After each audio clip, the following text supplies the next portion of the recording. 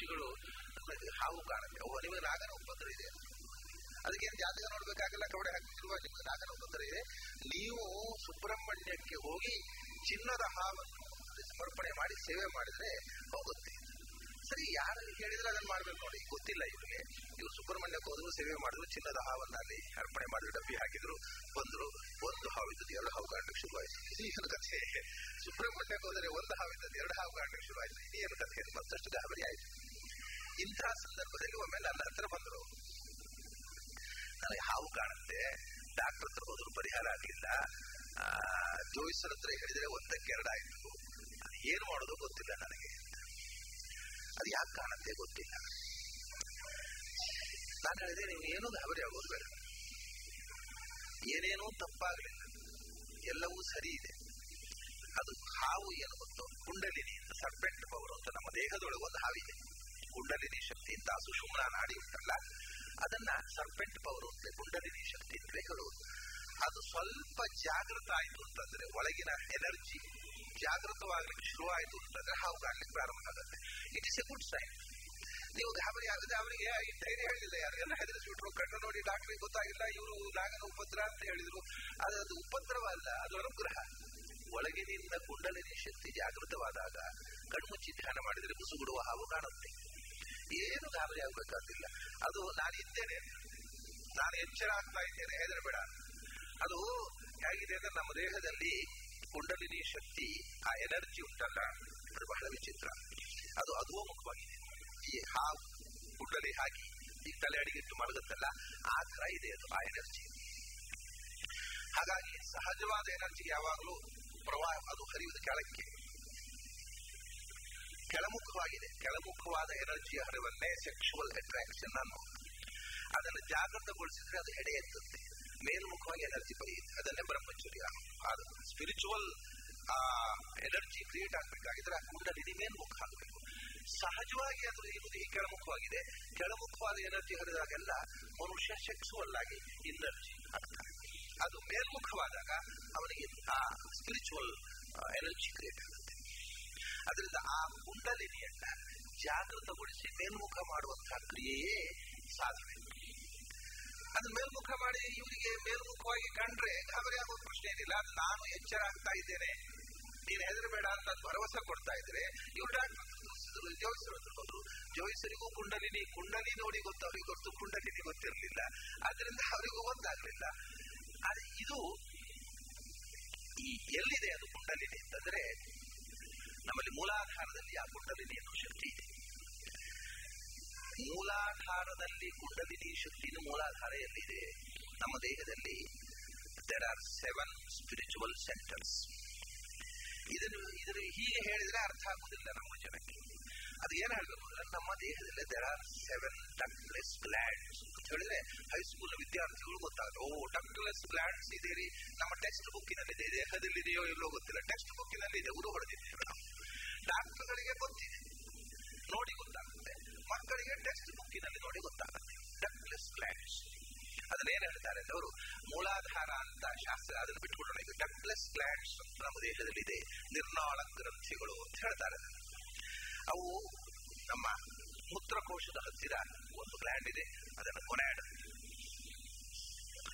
ಅದರ ಮೇಲೆ ಮತ್ತೊಂದು ಪೊಕ್ಕಳಿನಿಂದ ಕೆಳಗೆ ಕಿರುಹೊಟ್ಟೆಯಲ್ಲಿ ಮೂತ್ರಕೋಶದ ಮೇಲೆ ಒಂದಿದೆ, ಅದಕ್ಕೆ ಸೆಲ್ಸ್ ಆಫ್ ಲೇಡಿಂಗ್ ಅಂತಾರೆ. ಆಮೇಲೆ ಹೊಕ್ಕುಳಿನ ಆಚೆ ಈಚೆ 2 ಗ್ಲ್ಯಾಂಡ್ಸ್ ಇವೆ, ಅದನ್ನ ಎಡ್ರಿನಲ್ ಗ್ಲ್ಯಾಂಡ್ಸ್. ಎದೆಯಲ್ಲಿ ಒಂದು ಗ್ಲ್ಯಾಂಡ್ ಇದೆ, ಅದನ್ನ ಥೈಮಸ್ ಗ್ಲ್ಯಾಂಡ್ ಅಂತಾರೆ. ಕುತ್ತಿಗೆಯಲ್ಲಿ ಥೈರಾಯ್ಡ್, ಪ್ಯಾರಾಥೈರಾಯ್ಡ್ ಅಂತ. ನಮ್ಮ ಬ್ರೈನಿನ ಕೆಳಗಡೆ ಒಂದು ಪೈನ್ ಗಿಡದ ಎಲೆಯ ಆಕಾರದಲ್ಲಿ ಒಂದು ಪೈನಿಯಲ್ ಗ್ಲ್ಯಾಂಡ್ ಇದೆ, ಮೇಲ್ಗಡೆ ಪಿಚ್ಯುಟರಿ ಗ್ಲ್ಯಾಂಡ್ ಇದೆ. ಇವೇ 7 ಡಕ್ಟ್ಲೆಸ್ ಗ್ಲ್ಯಾಂಡ್ಗಳು. ನಮ್ಮ ಶಾಸ್ತ್ರಕಾರ ಹೇಳ್ತಾರೆ there are 7 spiritual centers. ನೀವು ಗ್ಲ್ಯಾಂಡ್ ಹೇಳಿದ್ರೆ ಅವರು ಶಕ್ತಿ ಕೇಂದ್ರಗಳು ಅಂತ ಹೇಳ್ತಾರೆ. ಯಾವುದದು ಅಂದ್ರೆ, ನೀವು ಕೊನಾಡ್ ಅಂತ ಹೇಳೋದ್ರ ಬದಲು ಅವರು ಮೂಲಾಧಾರ ಅಂತಾರೆ. ಮೂಲಾಧಾರ ಅಂತ ಹೇಳ್ಕೊಂಡು ಮನುಷ್ಯನ ಮೂತ್ರಕೋಶ ಮತ್ತು ಮಲ ವಿಸರ್ಜನೆಯ ಕೇಂದ್ರದ ಮಧ್ಯ ಆ ಬಿಂದುವಿನಲ್ಲಿ ಒಂದು, ಅದನ್ನೇ ಕುಂಡಲಿನಿ ಕೊನಾಡ್, ಅದನ್ನ ಮೂಲಾಧಾರ. ಅದರ ಮೇಲೆ ಕಿರುಹೊಟ್ಟೆಯಲ್ಲಿ ನೀವು ಸೆಲ್ಸ್ ಆಫ್ ಬ್ಲೀಡಿಂಗ್ ಅಂತಂದ್ರೆ ಅವರು ಸ್ವಾಧಿಷ್ಠಾನ. ಎಡ್ರಿನಲ್ ಗ್ಲ್ಯಾಂಡ್ ನಾಭಿಯಲ್ಲಿದೆ ಅಂದರೆ ಅವನ ನಾಭಿಯಲ್ಲಿ ಮಣಿಪೂರ ಇದೆ. ಥೈಮಸ್ ಗ್ಲ್ಯಾಂಡ್ ಎದೆಯಲ್ಲಿದೆ ಅಂದರೆ ಅಲ್ಲಪ್ಪ ಅನಾಹತ ಚಕ್ರ ಅಂದ್ರು. ಥೈರಾಯ್ಡ್ ಪಾರಾಥೈರಾಯ್ಡ್ ಅಂದ್ರೆ ಅಲ್ಲಪ್ಪ ವಿಶುದ್ಧಿ ಚಕ್ರ ಅಂದ್ರು. ಆಜ್ಞಾ ಇಲ್ಲಿ ಇವರು ಪೈನಿಯಲ್ ಗ್ಲ್ಯಾಂಡ್ ಅಂದ್ರೆ ಪೈನಿಯಲ್ ಗ್ಲ್ಯಾಂಡ್ ಅಲ್ಲ ಆಜ್ಞಾ ಚಕ್ರ ಅಂದ್ರು. ಪಿಚ್ಯುಟರಿ ಅಂತಂದ್ರೆ ಅಲ್ಲಪ್ಪ ಅದು ಸಹಸ್ರಾರ ಅಂದ್ರು. ಅಂದ್ರೆ ಇದು ಏನು ಅಂದ್ರೆ ಈ ಗ್ಲ್ಯಾಂಡುಗಳು ಬಲ್ಬುಗಳು ಇದ್ದ ಹಾಗೆ. 7 ಗ್ಲ್ಯಾಂಡ್ಗಳಿವೆ ಅಂದ್ರೆ 7 ಬಲ್ಬುಗಳಿವೆ. ಈ ಬಲ್ಬುಗಳು ಇದ್ರೆ ಸಾಕು, ಸ್ವಿಚ್ಗಳು ಬೇಡವಾ? ಡಾಕ್ಟರ್ಗಳು ಏನಾಗಿದೆ ಗೊತ್ತಾ, ಬಲ್ಬ್ ಗೊತ್ತಿದೆ, ಸ್ವಿಚ್ಚೇ ಗೊತ್ತಿಲ್ಲ. ನಮ್ಮ ಮೆಡಿಕಲ್ ಸೈನ್ಸ್ ಅವಸ್ಥೆ ನೋಡ್ರಿ, they know where is the bulb but they don't know where is the switch. ಇವ್ರು ಹೇಳ್ತಾರೆ ಅಪ್ಪ ಬಲ್ಬ್ ಇದ್ರೆ ಸರ್ ಅದು ಸ್ವಿಚ್ ಬೇಕು. ಈ ಸ್ವಿಚ್ ಇವ್ರು ಹೇಳೋದು ಯೋಗಶಾಸ್ತ್ರದ ಸ್ವಿಚ್ಗಳನ್ನ ಹೇಳ್ತಾರೆ. ಅದನ್ನ ಔಟ್ ಓಪನ್ ಇಟ್ಟು ಅದಕ್ಕೆ ಶಕ್ತಿ ತುಂಬುವುದು ಹಾಗೆ. ಆ ಕೇಂದ್ರಗಳಲ್ಲಿರುವ ಶಕ್ತಿ ತುಂಬುವ ಸ್ವಿಚ್ಗಳು 7. ಇವು ಆ 7 ಡಕ್ಲೆಸ್ ಗ್ಲ್ಯಾಂಡ್ಗಳು ಅಂದ್ರೆ 7 ಬಲ್ಬುಗಳು. ಇವ್ರು ಹೇಳಿದ್ರು ಅದ್ರ ಸ್ವಿಚ್ಗಳ ಹೆಸರು ಇವ್ರು ಹೇಳಿದ್ರು. ನಮಗೆ ಈ ಕಷ್ಟ ಆಗಿರುವುದೇನು ಅಂದ್ರೆ ಡಾಕ್ಟರ್ಗಳಿಗೆ ಸ್ವಿಚ್ ಗೊತ್ತಿಲ್ಲ, ಪಂಡಿತರುಗಳಿಗೆ ಬಲ್ಬ್ ಗೊತ್ತಿಲ್ಲ. ಇಬ್ಬರೊಟ್ಟಿಗೆ ಜಗಳ ಆಡ್ತಾ ಇದ್ದಾರೆ, ನೀವು ಹೇಳಿ ತಪ್ಪು ನೀವು ಹೇಳಿ ತಪ್ಪು ಅಂತ. ಎರಡೂ ಗೊತ್ತಾದರೆ ಮಾತ್ರ ಬೆಳಕು ಬರುವುದು. ಈ ಸ್ವಿಚ್ಗಳು ಇವತ್ತು ಕೇಳ್ರಿ, ವೈದ್ಯಕೀಯ ಶಾಸ್ತ್ರದಲ್ಲಿ ಬಹಳ ಗೊಂದಲ. ಒಂದು ಕಾಲದಲ್ಲಿ ಅದರ ಬಗ್ಗೆ ಬಹಳ ಸಮಸ್ಯೆ ಆಗಿತ್ತು. ಏನು ಅಂದ್ರೆ ಈ ಥೈರಾಯ್ಡ್ ಪಾರಾಥೈರಾಯ್ಡ್ ಇದೆ, ಅಂದ್ರೆ ಪೈನಿಯಲ್ ಗ್ಲ್ಯಾಂಡ್ ಇವೆಲ್ಲ ಯಾಕಿದೆ ಅಂತ ಗೊತ್ತಿಲ್ಲ. ಪೈನಿಯಲ್ ಗ್ಲ್ಯಾಂಡ್ ಇದೆ, ಇದರ ಫಂಕ್ಷನಿಂಗ್ ಏನು ಅಂತ ಗೊತ್ತಿಲ್ಲ. ಅದು ಹೇಳಿದ್ರು ಪೈನಿಯಲ್ ಗ್ಲ್ಯಾಂಡ್ ಇರುವುದು ಬ್ರೈನ್ ಕೆಳಗಡೆ, ಅದರ ಸ್ವಿಚ್ ಇರುವುದು ಇಲ್ಲಿ. ಅದು ಸ್ವಿಚ್ ಗೊತ್ತಾದ್ರೆ ಮಾತ್ರ ಫಂಕ್ಷನಿಂಗ್ ಗೊತ್ತಾಗುತ್ತೆ. ಹಾಗೆ ಇದಕ್ಕೆ ಗೊನಾಡ್ ಇದೆ, ಇದು ಬಲ್ಬ್, ಇದರ ಸ್ವಿಚ್ ಮೂಲಾಧಾರ. ಸೆಲ್ಸ್ ಆಫ್ ಬ್ಲೀಡಿಂಗ್ ಅನ್ನೋ ಗ್ಲ್ಯಾಂಡ್ ಇದೆ, ಅದರ ಸ್ವಿಚ್ ಸ್ವಾಧಿಷ್ಠಾನ. ಎಡ್ರಿನಲ್ ಗ್ಲ್ಯಾಂಡ್ಸ್ ಇವೆ, ಅದರ ಸ್ವಿಚ್ ಮಣಿಪೂರ. ಥೈಮಸ್ ಗ್ಲ್ಯಾಂಡ್ ಇದೆ, ಅದರ ಸ್ವಿಚ್ ಅನಾಹತ ಚಕ್ರ. ಇಲ್ಲಿ ವಿಶುದ್ಧಿ ಥೈರಾಯ್ಡ್ ಪಾರಾಥೈರಾಯ್ಡ್ ಇದೆ, ಅದರ ಸ್ವಿಚ್ ಇರುವುದು ಕಂಠನಾಳದ ಕಿರುನಾಲಿಗೆಯ ತುದಿಯಲ್ಲಿ ವಿಶುದ್ಧಿ ಚಕ್ರದಲ್ಲಿ. ಪೈನಿಯಲ್ ಗ್ಲ್ಯಾಂಡ್ ಇದೆ, ಅದರ ಸ್ವಿಚ್ ಅನಾಹತ ಆಜ್ಞಾ ಚಕ್ರ. ಪಿಚ್ಯುಟರಿ ಇದೆ, ಅದರ ಸ್ವಿಚ್ ಸಹಸ್ರ. ಹೀಗೆ ಅವರು 7 ಗ್ಲ್ಯಾಂಡ್ಸ್ ಗಳನ್ನು ಹೇಳಿದರು. ಆ ಗ್ಲ್ಯಾಂಡ್ಸ್ ಗಳ ಶಕ್ತಿ ಜಾಗೃತಗೊಳಿಸತಕ್ಕಂಥ ಸ್ವಿಚ್ ಗಳನ್ನ ಪ್ರಾಚೀನರು ಹೇಳಿದ್ದಾರೆ. ಹಾಗಾಗಿ ಅವರಿಗೆ ಈ ಗ್ಲ್ಯಾಂಡ್ಗಳ ಪರಿಚಯ ಇತ್ತು. ಆ ಗ್ಲ್ಯಾಂಡ್ ಗಳನ್ನ ಹೇಗೆ ಜಾಗೃತಗೊಳಿಸುವುದು ಅಂತ. ಅಂದ್ರೆ ಇವು ಎನರ್ಜಿಯನ್ನ ಸ್ಟೋರ್ ಮಾಡತಕ್ಕಂಥ ಟ್ಯಾಂಕ್ಗಳು. ನಾನೊಂದು ಮಾತು ಹೇಳಿದೆ, ಮೂಲಾಧಾರದಲ್ಲಿ ಎನರ್ಜಿ ಇದೆ, ಅದು ಕೆಳಮುಖವಾಗಿ ಹರಿತಾ ಇದೆ. ನೀರಿನ ಹಾಗೆ ನೀರನ್ನ ಹೀಗೆ ಕೆಳಕ್ಕೆ ನೀರು ಮೇಲಕ್ಕೆ ಹೋಗುವುದಿಲ್ಲ, ಅದನ್ನ ಮೇಲಕ್ಕೆ ತರಬೇಕು. ನಮ್ಮ ಗುಡ್ಡದಲ್ಲಿ ನಾವು ತೋಟ ಮಾಡಿದ್ದೇವೆ, ಮೇಲಕ್ಕೆ ನೀರು ತರಬೇಕು. ಅದೇನ್ ಮಾಡಬೇಕು, ಮೋಟರ್ ಹಾಕಿ ಪಂಪ್ ಮಾಡಬೇಕು. ಈ ಮೂಲಾಧಾರದಿಂದ ಮೋಟರ್ ಹಾಕಿ ಪಂಪ್ ಮಾಡಿದ್ರೆ ಒಮ್ಮೆಗೆ ಇಲ್ಲಿ ಬರುವುದಿಲ್ಲ ಅದು ಬಹಳ. ಯಾಕಂದ್ರೆ ಪಂಪಿಂಗ್ ಕೆಪಾಸಿಟಿ ಇದ್ರೆ 25 ಅಡಿ 30 ಅಡಿ ಪಂಪ್ ಮಾಡುತ್ತೆ. ಅದಕ್ಕೇನ್ ಮಾಡ್ತೀವಿ ನಾವು, 30 ಅಡಿಗೆ ಒಂದು ಟ್ಯಾಂಕ್ ಮಾಡಿ ಅಲ್ಲಿಂದ ಪಂಪ್ ಮಾಡಿ ಗುಡ್ಡ ತುದಿಗೆ ಕೊಂಡೋಗ್ತೀವಿ. ಹಾಗೆಯೇ ಇಲ್ಲಿಂದ ಎನರ್ಜಿ ಇಲ್ಲಿ ಬರ್ಬೇಕಾದ್ರೆ 6 ಸ್ಟೇಷನ್ಗಳಲ್ಲಿ ಸ್ಟೋರೇಜ್ ಮಾಡಿ ಪಂಪ್ ಮಾಡಿ ಮೇಲೆ ಕಳಿಸ್ಬೇಕು ಎನರ್ಜಿ. ಇದರ ಇಷ್ಟು ವ್ಯವಸ್ಥಿತವಾಗಿ ಅದರ ಎನರ್ಜಿ ಮೇಲಕ್ಕೆ ಹೋಗ್ಬೇಕಾದ್ರೆ ಎಷ್ಟು ಕೆಪಾಸಿಟಿ, ಅದರಿಂದ ಮಧ್ಯೆ 6 ಸ್ಟೇಷನ್ಸ್ ಇವೆ ಪಂಪಿಂಗ್. ಅಲ್ಲಿಂದ ಅಲ್ಲಿ ಸ್ಟೋರೇಜ್ ಮಾಡೋದು, ಅಲ್ಲಿಂದ ಪಂಪ್ ಮಾಡಿ. ಹೀಗೆ ಪೂರ್ತಿ ನಮ್ಮ ಎನರ್ಜಿಯಲ್ಲಿ ಬರಬೇಕು. ಅಂದ್ರೆ ಗುಡ್ಡದ ತುದಿಯಲ್ಲಿ ಪ್ಲಾಂಟೇಶನ್ ಇದೆ, ಇಲ್ಲಿ ಸಹಸ್ರಾರಕ್ಕೆ ಬರಬೇಕಾಗಿದ್ರೆ ಅಲ್ಲಿ ಮಧ್ಯದಲ್ಲಿ there are 6 ಸ್ಟೇಷನ್ಸ್. ಇಲ್ಲಿಂದ ಜಾಗೃತವಾಗಿ ಅದು ಸ್ವಾಧಿಷ್ಠಾನಕ್ಕೆ ಬರಬೇಕು, ಅಲ್ಲಿಂದ ಮಣಿಪೂರಕ್ಕೆ ಬರಬೇಕು, ಅಲ್ಲಿಂದ ಅನಾಹತಕ್ಕೆ ಬರಬೇಕು, ಅಲ್ಲಿಂದ ವಿಶುದ್ಧಿ ಬರಬೇಕು, ಅಲ್ಲಿಂದ ಆಜ್ಞಾಚಕ್ರಕ್ಕೆ ಬರಬೇಕು, ಅಲ್ಲಿಂದ ಸಹಸ್ರಾರಕ್ಕೆ ಬರಬೇಕು. ಇದು ನಮ್ಮ ದೇಹದ ಒಳಗೆ ಇರತಕ್ಕಂಥ ಸ್ಪಿರಿಚುವಲ್ ಎನರ್ಜಿಯನ್ನ ಊರ್ಧ್ವಮುಖಗೊಳಿಸತಕ್ಕಂಥ ಪ್ರಕ್ರಿಯೆ. ಈ ಊರ್ಧ್ವಮುಖಿ ಪ್ರಕ್ರಿಯೆಗೋಸ್ಕರವೇ ಊರ್ಧ್ವ ಪುಂಡ್ರವನ್ನು ಧಾರಣೆ ಮಾಡುವುದು. ದೇಹದಲ್ಲಿ ನಾನು ಹೇಳಿದೆ ಇಡ, ಪಿಂಗಳ, ಸುಷುಮ್ನ ಅಂತ 3 ನಾಡಿಗಳು ಎನರ್ಜಿಯನ್ನ ಮೇಲ್ಮುಖ ಕೊಂಡೊಯ್ಯುವಂಥವು. ಆ ಇಡ, ಪಿಂಗಳ, ಸುಷುಮ್ನ ಅನ್ನೋದು ದೇಹದ ಮಧ್ಯದಲ್ಲಿ ಇದ್ರೆ ಎಡದಲ್ಲಿ ಇಡ ಇದೆ, ಬಲದಲ್ಲಿ ಪಿಂಗಳ ಇದೆ. ಆ 3 ನಾಡಿಗಳು ಅಂದ್ರೆ ನಾಭಿಯಿಂದ ನಾವು ಸಹಸ್ರಾರಕ್ಕೆ ಶಕ್ತಿಯನ್ನ ಮೇಲಕ್ಕೆ ಕಳಿಸಬೇಕು. ಅದಕ್ಕೆ ಇದು ಇಡ, ಪಿಂಗಳ, ಸುಷುಮ್ನ 3 ನಾಭಿಯಿಂದ ಅನಾಹತ ಚಕ್ರಕ್ಕೆ ತಂದೆವು ಎನರ್ಜಿಯನ್ನು. ಅನಾಹತ ಚಕ್ರ ಥೈಮಸ್ ಗ್ಲ್ಯಾಂಡ್, ಅಲ್ಲಿಂದ ಇಲ್ಲಿಗೆ ವಿಶುದ್ಧಿ ಚಕ್ರಕ್ಕೆ ತಂದೆವು. ವಿಶುದ್ಧಿ ಇಲ್ಲಿಗೆ ಬಂದಾಗ ಇದು ಈ ಶಕ್ತಿ ಕೆಳಕ್ಕೆ ಸೋರಿ ಹೋಗಬಾರದು, ಅದಕ್ಕೆ ಇಲ್ಲಿಂದಲೂ ಮೇಲಕ್ಕೆ ಕಳಿಸಿದೆವು, ಇಲ್ಲಿಂದಲೂ ಮೇಲಕ್ಕೆ ಕಳಿಸಿದೆವು, ಇಲ್ಲಿ ಇಲ್ಲಿ ಇಲ್ಲಿ ಬ್ಲಾಕ್ ಮಾಡಿದೆವು. ಆಗ ಅಲ್ಲಿಂದ ಶಿರಸ್ಸಿನ ಮುಖಕ್ಕೆ ಹೋಯಿತು. ಹೋದಾಗ ಆಜ್ಞಾ ಚಕ್ರದಿಂದ ಆಜ್ಞಾಚಕ್ರದಿಂದ ಸಹಸ್ರಾರಕ್ಕೆ ಬೆಳೆಸಿದೆ. ಇದು ಊರ್ಧ್ವಪುಂಡ್ರ. ಇದು ಊರ್ಧ್ವಪುಂಡ್ರ ಯಾಕೆ ಹಚ್ಚುವುದು ಅಂದ್ರೆ ಮಟ್ಟವಾಗ್ತದೆ. ಹಚ್ಚುವವರಿಗೆ ಗೊತ್ತಿಲ್ಲ ಯಾಕೆ ಹಚ್ಚುವುದು ಅಂತ. ಇದು ಯೋಗ ಸಾಧನೆ ಮಾಡಿ ಒಳಗಿನಿಂದ ಸ್ಪಿರಿಚುವಲ್ ಸೆಂಟರ್ಸ್ ಗಳನ್ನ ಜಾಗೃತಗೊಳಿಸುವುದಕ್ಕೋಸ್ಕರ ಮಾಡತಕ್ಕಂಥ ಬಾಹ್ಯಕ್ರಿಯೆ. ಇದನ್ನ ಅದು ಗೋಪಿಯಿಂದ ಯಾಕೆ ಹಚ್ಚಬೇಕು ಅಂತ ಹಾಗೇನು ಹೇಳಲಿಲ್ಲ. ಊರ್ಧ್ವಪುಂಡ್ರ ಹಚ್ಚಬೇಕು ಅಂತ ಶಾಸ್ತ್ರಕಾರ ಏನ್ ಹೇಳ್ತಾರೆ. ಕೆಲವೊಮ್ಮೆ ನಮ್ಮಲ್ಲಿ ಕೆಲವು ತಪ್ಪು ಕಲ್ಪನೆ, ಕೆಲವರಲ್ಲಿ ಗೋಪಿಚಂದ್ರನ ಕಾಣಿಸೋಲ್ಲ ಮೈಯಲ್ಲಿ. ಅಯ್ಯೋ ಅವನು ಗೋಪಿಚಂದ್ರನ ಹಚ್ಚಲಿಲ್ಲ, ಊರ್ಧ್ವಪುಂಡ್ರ ವಿಹೀನಸ್ಯ ಶ್ಮಶಾನ ಸದೃಶ ಮುಖಂ, ಅವನ ಮುಖ ನೋಡಿದ್ರೆ ಸ್ನಾನ ಮಾಡಬೇಕು ಅಂತಾರೆ. ಊರ್ಧ್ವಪುಂಡ್ರ ಕಾಣಬೇಕು ಅಂತಿಲ್ಲ. ಯಾಕೆ ಗೊತ್ತೋ? ಕೇವಲೇನ ಜಲೇನವ ಅಂತ. ಈ ಪ್ರೊಸೆಸ್ ಊರ್ಧ್ವಮುಖವಾದ ಪ್ರೆಷರ್ ಹಾಕೋದು ಮುಖ್ಯ. ನೀರಿನಿಂದ ಊರ್ಧ್ವಪುಂಡ್ರ ಹಚ್ಕೊಳ್ಬಹುದು ಅಂತ ಶಾಸ್ತ್ರಕಾರ ಹೇಳ್ತಾರೆ. ಗೋಪಿಚಂದ್ರನ ಸಿಕ್ಕಿಲ್ಲ, ಹಚ್ಕೊಳ್ಳದೆ ಇರಬೇಡ. ಯಾಕಂದ್ರೆ ಈ ದೇಹದ ಒಳಗೆ ಊರ್ಧ್ವಮುಖವಾದಂತಹ ಪ್ರೋಸೆಸ್ ನಡೀಬೇಕು. ಅದಕ್ಕೆ ಕೈಯಲ್ಲಿ ನೀರು ಹಿಡ್ಕೊಂಡು ಹಚ್ಚು. ನೀರು ಹಿಡ್ಕೊಂಡು ಹಚ್ಚಿದ್ರೆ ಕಾಣುವುದು ಹೇಗೆ ಇನ್ನೊಬ್ಬರಿಗೆ? ಅದು ನೋಡುವವರಿಗೆ ಊರ್ದುಕೊಂಡ ಹಚ್ಚಲಿಲ್ಲ, ಅಯೋಗ್ಯ. ಆದ್ರೆ ಅವನು ಊರ್ದುಕೊಂಡ ಹಚ್ಚಿದ್ದಾನೆ. ಇನ್ನೊಬ್ಬರಿಗೆ ಕಾಣೋದಕ್ಕೋಸ್ಕರ ಗೋಪಿ ಹಚ್ಚುವುದಲ್ಲ, ನಮ್ಮ ಒಳಗಿನ ಜಾಗೃತಿಗೋಸ್ಕರ. ಬಹಳ ಜನಕ್ಕೆ ಅದು ಇನ್ನೊಬ್ಬರಿಗೆ ಮೋಸ ಮಾಡೋದಕ್ಕೋಸ್ಕರ ಊರ್ದುಕೊಂಡ ಇರೋದು. ಅದು ಇನ್ನೊಬ್ಬರಿಗೆ ಮೋಸ ಮಾಡ್ಲಿಕ್ಕಲ್ಲ, ನಮಗೆ ನಾವು ಊರ್ಧ್ವಮುಖವಾದ ಗತಿಯನ್ನು ಪಡೆಯುವುದಕ್ಕೆ. ಆದ್ದರಿಂದಲೇ ನೋಡಿ, ಇದ್ರ ಯಾವುದು ಮತೀಯ ದ್ವೇಷ ಇಲ್ಲ. ಆಚಾರ್ಯರು ಹೇಳಿದ್ರು ತಿರಿಯಕ್ಕುಂಡ್ರ ಹಚ್ಚಬಾರದು. ಅದು ಸ್ಮಾರತರ ಮೇಲೆ ದ್ವೇಷದಿಂದ ಹೇಳಿದ್ದಲ್ಲ. ಇದು ಯಾಕೆ ಹಚ್ಚುವುದು ಅನ್ನೋದು ಯೋಚನೆ ಮಾಡಿ. ಊರ್ಧ್ವಮುಖಕ್ಕೆ ನೀವು ಹೀಗೆ ಹಚ್ಚಿದ್ರೆ ಇಲ್ಲಿ ಎನರ್ಜಿಯನ್ನ ಹೀಗೆ ಕೆಳಕ್ಕೆ ಕಳಿಸಿದ್ರೆ ಏನ್ ಬಂತು? ಈ ಪ್ರೆಷರ್ ಕೊಡತಕ್ಕಂಥದ್ದು ಒಳಗಿನ ನಾಡಿಗಳನ್ನು ಜಾಗೃತಗೊಳಿಸುವುದಕ್ಕೆ. ಊರ್ಧ್ವಮುಖವಾದ ಪ್ರೆಷರ್ ಕೊಟ್ಟರೆ ಸಹಸ್ರಾರ ತನಕ ಹೋಯ್ತು. ಇನ್ನೊಂದು ವಿಧಾನ ಇದೆ. ಊರ್ಧ್ವಪುಂಡ್ರ ಹೀಗೆ ಮೇಲೆ ಹಚ್ಚಿದ್ದು ಈ ಮೇಲ್ಮುಖ ಮಾಡ್ತೇವಲ್ಲ, ಮೇಲ್ಮುಖ ಮಾಡಿ ಹಾಗೆ ಬಿಡಬಾರ್ದು. ಊರ್ಧ್ವಪುಂಡವನ್ನು ಹೀಗೆ ಮೇಲುಮುಖ ಮಾಡಿ. ಊರ್ಧ್ವಪುಂಡದಲ್ಲಿ ಒಂದು ಸೂಕ್ಷ್ಮವಾದಂತಹ ತಂತ್ರವನ್ನ ಬಹಳ ಜನ ಮಕ್ಕಳಿಗೆ ಹೇಳಿಕೊಡುವುದಿಲ್ಲ. ಮೊದಲು ಈ ಮೇಲಿನಿಂದ ಕೆಳಗೆ ಇದನ್ನೆಲ್ಲ ಬ್ಲಾಕ್ ಮಾಡಬೇಕು. ಇಲ್ಲದಿದ್ರೆ ಮತ್ತೆ ಶೀರ್ಷದಿಂದ ಇಲ್ಲಿ ಒಂದು ದ್ವಾರ ಇದೆ ಸಹಸ್ರಾರದಲ್ಲಿ, ಅದು ಹೊರಟು ಹೋಗಬಹುದು. ಅದಕ್ಕೋಸ್ಕರ ಮೊದಲು ಊರ್ಧ್ವಪುಂಡ್ರ ಧಾರಣೆಯನ್ನ ಪ್ರಾರಂಭ ಮಾಡುವ ಮುಂಚೆ ಮೊದಲು ಶಿರಸ್ಸಿನ ಸಹಸ್ರಾರದ ಇದನ್ನ ಓಂ ನಮೋ ಭಗವತೆ ವಾಸುದೇವಾಯ ಅಂತ ಇಲ್ಲಿ ಊರ್ಧ್ವಪುಂಡ್ರ ಹಚ್ಕೋಬೇಕು. ಬ್ಲಾಕ್ ಮಾಡೋದು. ಸಂಪುಟ ಕೆಳಗೂ ಮೇಲೆ ಕೆಳಗೆ ಸಂಪುಟ, ಮಧ್ಯದಲ್ಲಿ ಶಾಲಿಗ್ರಾಮ ಹಾಗೆ. ಆಮೇಲೆ ಇಲ್ಲಿಂದ ಪ್ರಾರಂಭ 12. ಅದಾದ್ಮೇಲೆ ಪುನಃ ದ್ವಾದಶನಾಮ ಹಾಕಿದ ಮೇಲೆ ಪುನಃ ಉಪಸಂಹಾರದಲ್ಲಿ ಇಲ್ಲಿ ಹಚ್ಚಬೇಕು. ಓಂ ನಮೋ ಭಗವತೆ ವಾಸುದೇವಾಯ ಅಂತ ಇಲ್ಲಿ ಪ್ರೆಷರ್ ಹಾಕಬೇಕು. ಇದನ್ನ ಪ್ರೆಸ್ ಮಾಡಿ ಮುಚ್ಚಬೇಕು. ಪುನಃ ಮಧ್ಯದಲ್ಲಿ ಊರ್ಧ್ವಪುಂಡ್ರ ಧಾರಣೆ ಅಂದ್ರೆ ಪೂರ್ತಿ ಎನರ್ಜಿಯನ್ನ ಬ್ಲಾಕ್ ಮಾಡಿ ದೇಹದಿಂದ ನಾಭಿಯಿಂದ ಶಿರಸ್ಸಿನ ತನಕ ಎನರ್ಜಿಯನ್ನ ಊರ್ಧ್ವಮುಖವಾಗಿ ಹೋಗುವುದಕ್ಕೆ ದೈಹಿಕವಾದ ಇದು.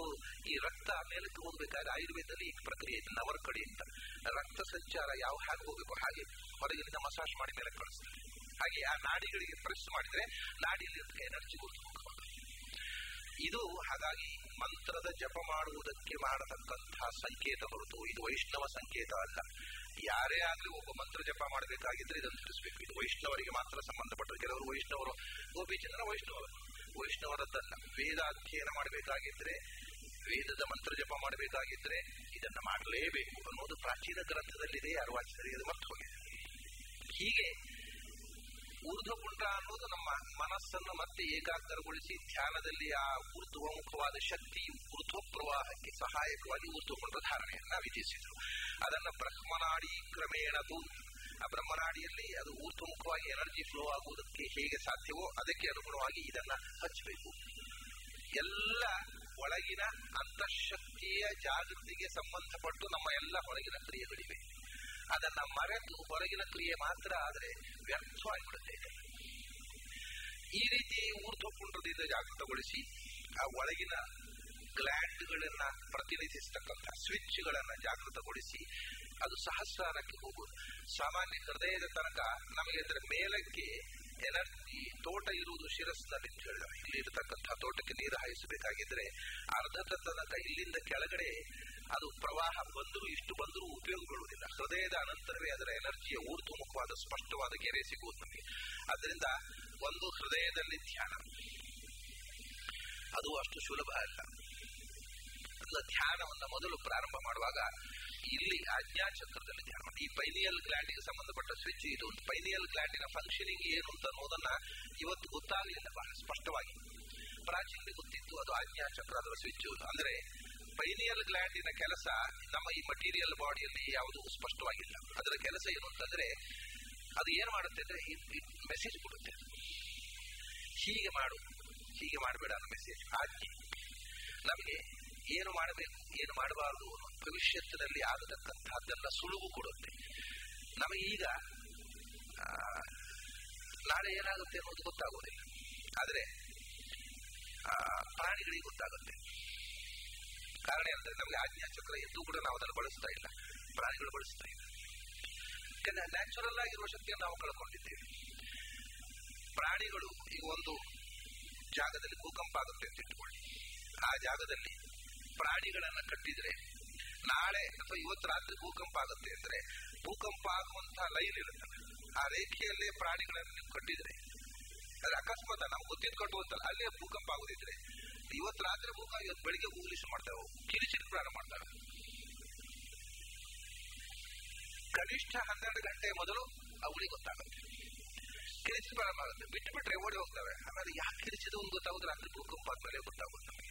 ಚೀನಾದಲ್ಲಿ ಹೀಗಾಗಿತ್ತು, ಒಂದು ಮೃಗಾಲಯ, ಪ್ರಾಣಿಗಳು ಸಿಕ್ಕಾಪಟ್ಟೆ ಕಿರಿಚೋದು, ಅಳೋದು, ಕೂಗೋದು, ಬಿಟ್ಟು ಬಿಟ್ರು ಅವನ್ನ.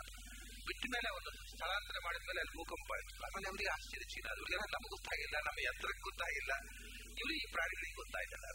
ಇದು ಈ ಇಂಟ್ಯೂಷನ್ ಅಂತ ಹೇಳ್ತಾ ಇದ್ದಾರೆ.